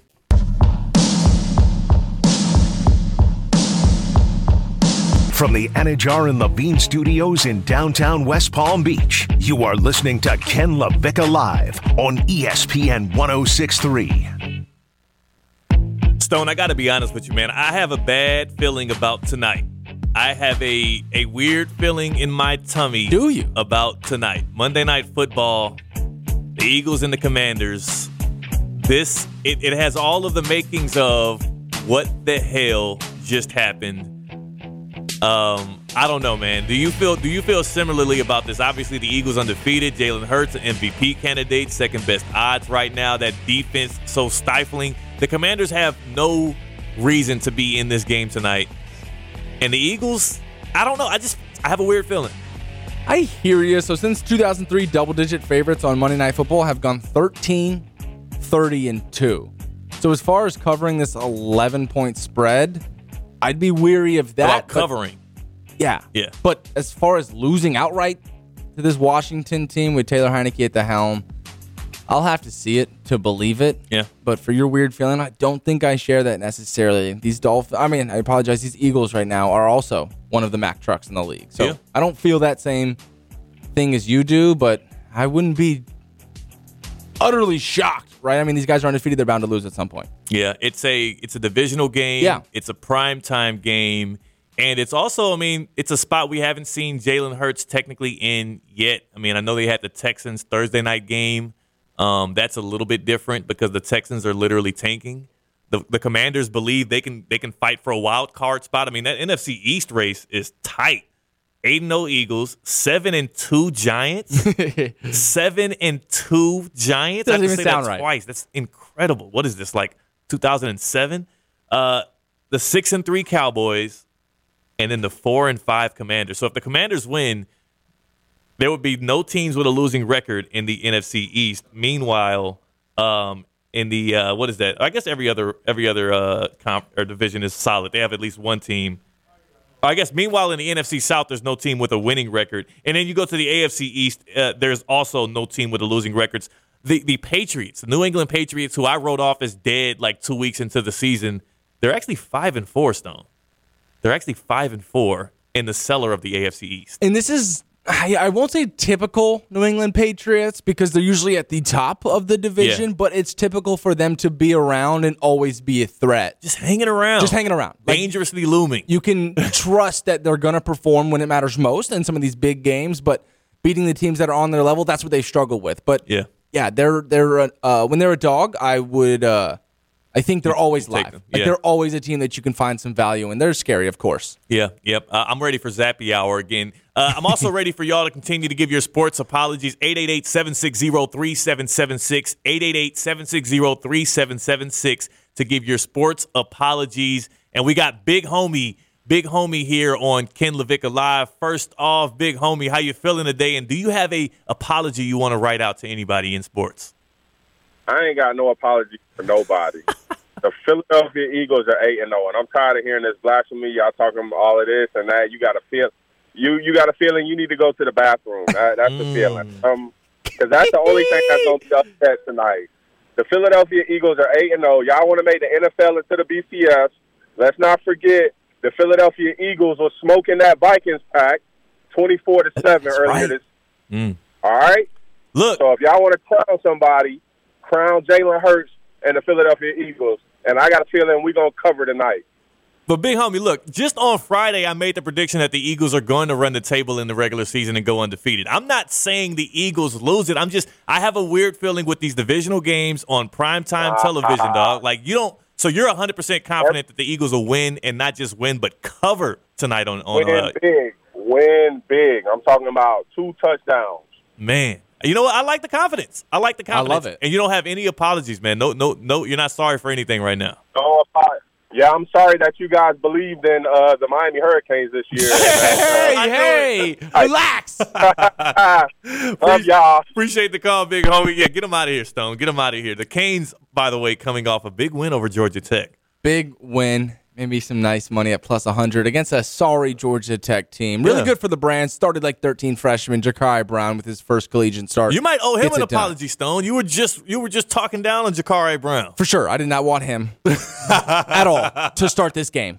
I would have rather anybody, a Jake Garcia, a banged-up Tyler Van Dyke. But, hey, he went in and got it done. The defense played really well. Cam Kitchen with 3 interceptions, one of them a 99-yard pick six. Come on. So any Canes fans out there is feeling pretty good about, I guess, the future of this team. Yeah, I just hope they can hold on to some of those recruits. I also hope that they can find a win between this next week against Clemson and the final week of the season against Pitt, because I do not feel like hearing anything about how the Canes missed the bowl game in Mario Cristobal's debut season. That would be terrible. There's still life. There's still life. You gotta get one of these in the bag to kind of keep those. Is Clemson possible, Stone?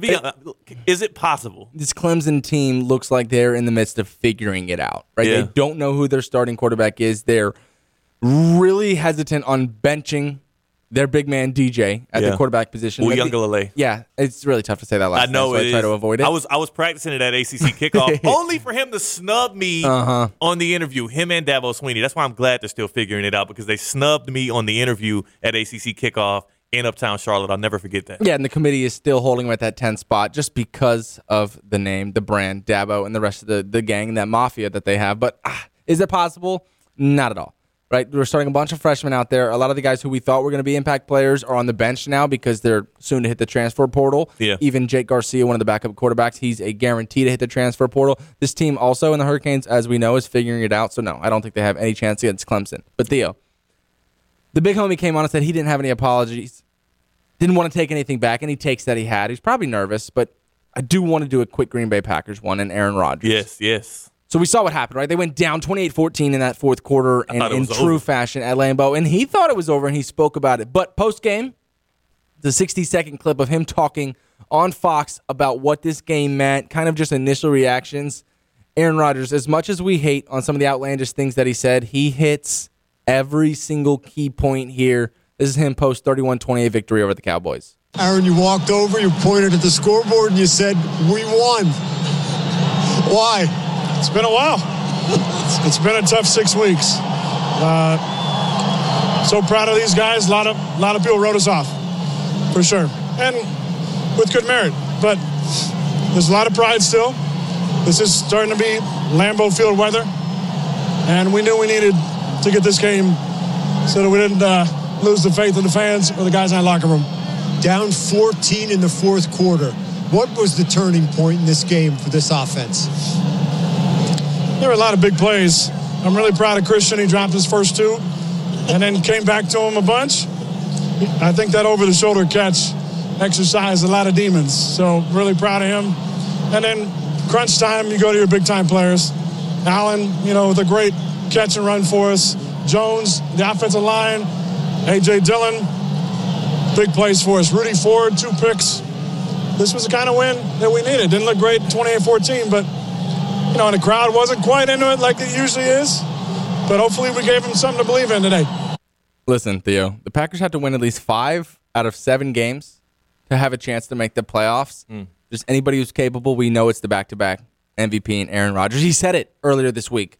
Forget, I'm a back-to-back reigning MVP in this National Football League. Like, I'm him. I've been him. He went out and did his thing last night. They're 4-6. I think they showed a lot of fight to beat a really good Cowboys team.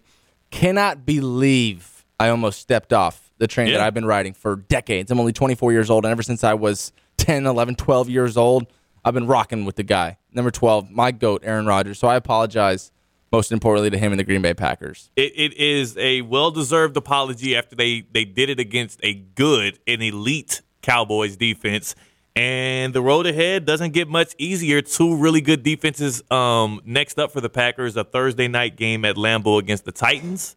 And then they get to see big homies Eagles at Lincoln Financial on November the 27th. That'll be Sunday Night Football as well. So cannot wait for that. If Aaron Rodgers wins after beating the Cowboys, right, who were trying to edge with the Eagles to try and get back in the first place potentially, after beating that Cowboys defense the way he did in the comeback fashion, if he can find a way to, on Amazon Prime Video, beat the Titans at Lambeau, again, getting cold at Lambeau, it's a different environment. At Lambeau weather. And then win on Sunday Night Football at the Eagles in Philadelphia to derail their perfect season, I think, look, I don't see it happening, but if those two things do happen following this comeback win over the Cowboys, man, the discourse around Aaron Rodgers is going to change swiftly. Yeah, momentum's a real thing. Yo, before we get to break, this was one of the coolest things that I had seen. So this was Anthony Davis last night after dropping 37 on Kevin Durant and the Nets in a 116-105 victory. Yeah, I did watch every single second of that game. Nice. No, I did not think they were going to win that game. Love to see it. Austin Reeves, Russ came off the bench, played well. Ooh, Austin Reeves. We saw Lonnie Walker. Austin Reeves alert. Lonnie Chill Walker. Out. Lonnie Walker went out and dropped 24. Anthony Davis 37, and a really big win over the Nets. But it was a quote from Anthony Davis, and he said, I was watching the Packers game. Oh, I knew it. Aaron Rodgers threw a slant to Alan Lazard. He ran for like 40 yards, and he started screaming, flexing, and all that. And it got me really motivated before the game. Just trying to dominate, be dominant like Aaron Rodgers. That was Anthony Davis on how the real 12 inspired him. Like, I just thought it was really cool to see it all coming together. You talked about if they beat the Eagles. The momentum is right on the Packers side, and I dare say that they won one out of their last 6 games. Yeah. But if they can manage to pick up some wins that they shouldn't, per se, or wouldn't be favored in those games, yeah, I think this team's scary. It'll be a mugged-up game on Thursday Night Football, especially a short week for the Packers against those Titans who just love roughing it up. They just love getting real, and I witnessed that when they played my Chiefs. We'll get back, take some of your sports apologies, as well as we'll bring in the man, Ken LaVicka, back to his show, who was, again, on the road to Gainesville to call that FAU game against the Gators. So get your sports apologies ready, 888-760-3776, and prepare to hear from Ken as he continues to drive the parade for Tua Tagovailoa and those Miami Dolphins. He's Stone Labanowitz. I'm Theo Dorsey. This is Ken LaVicka Live on ESPN 106.3.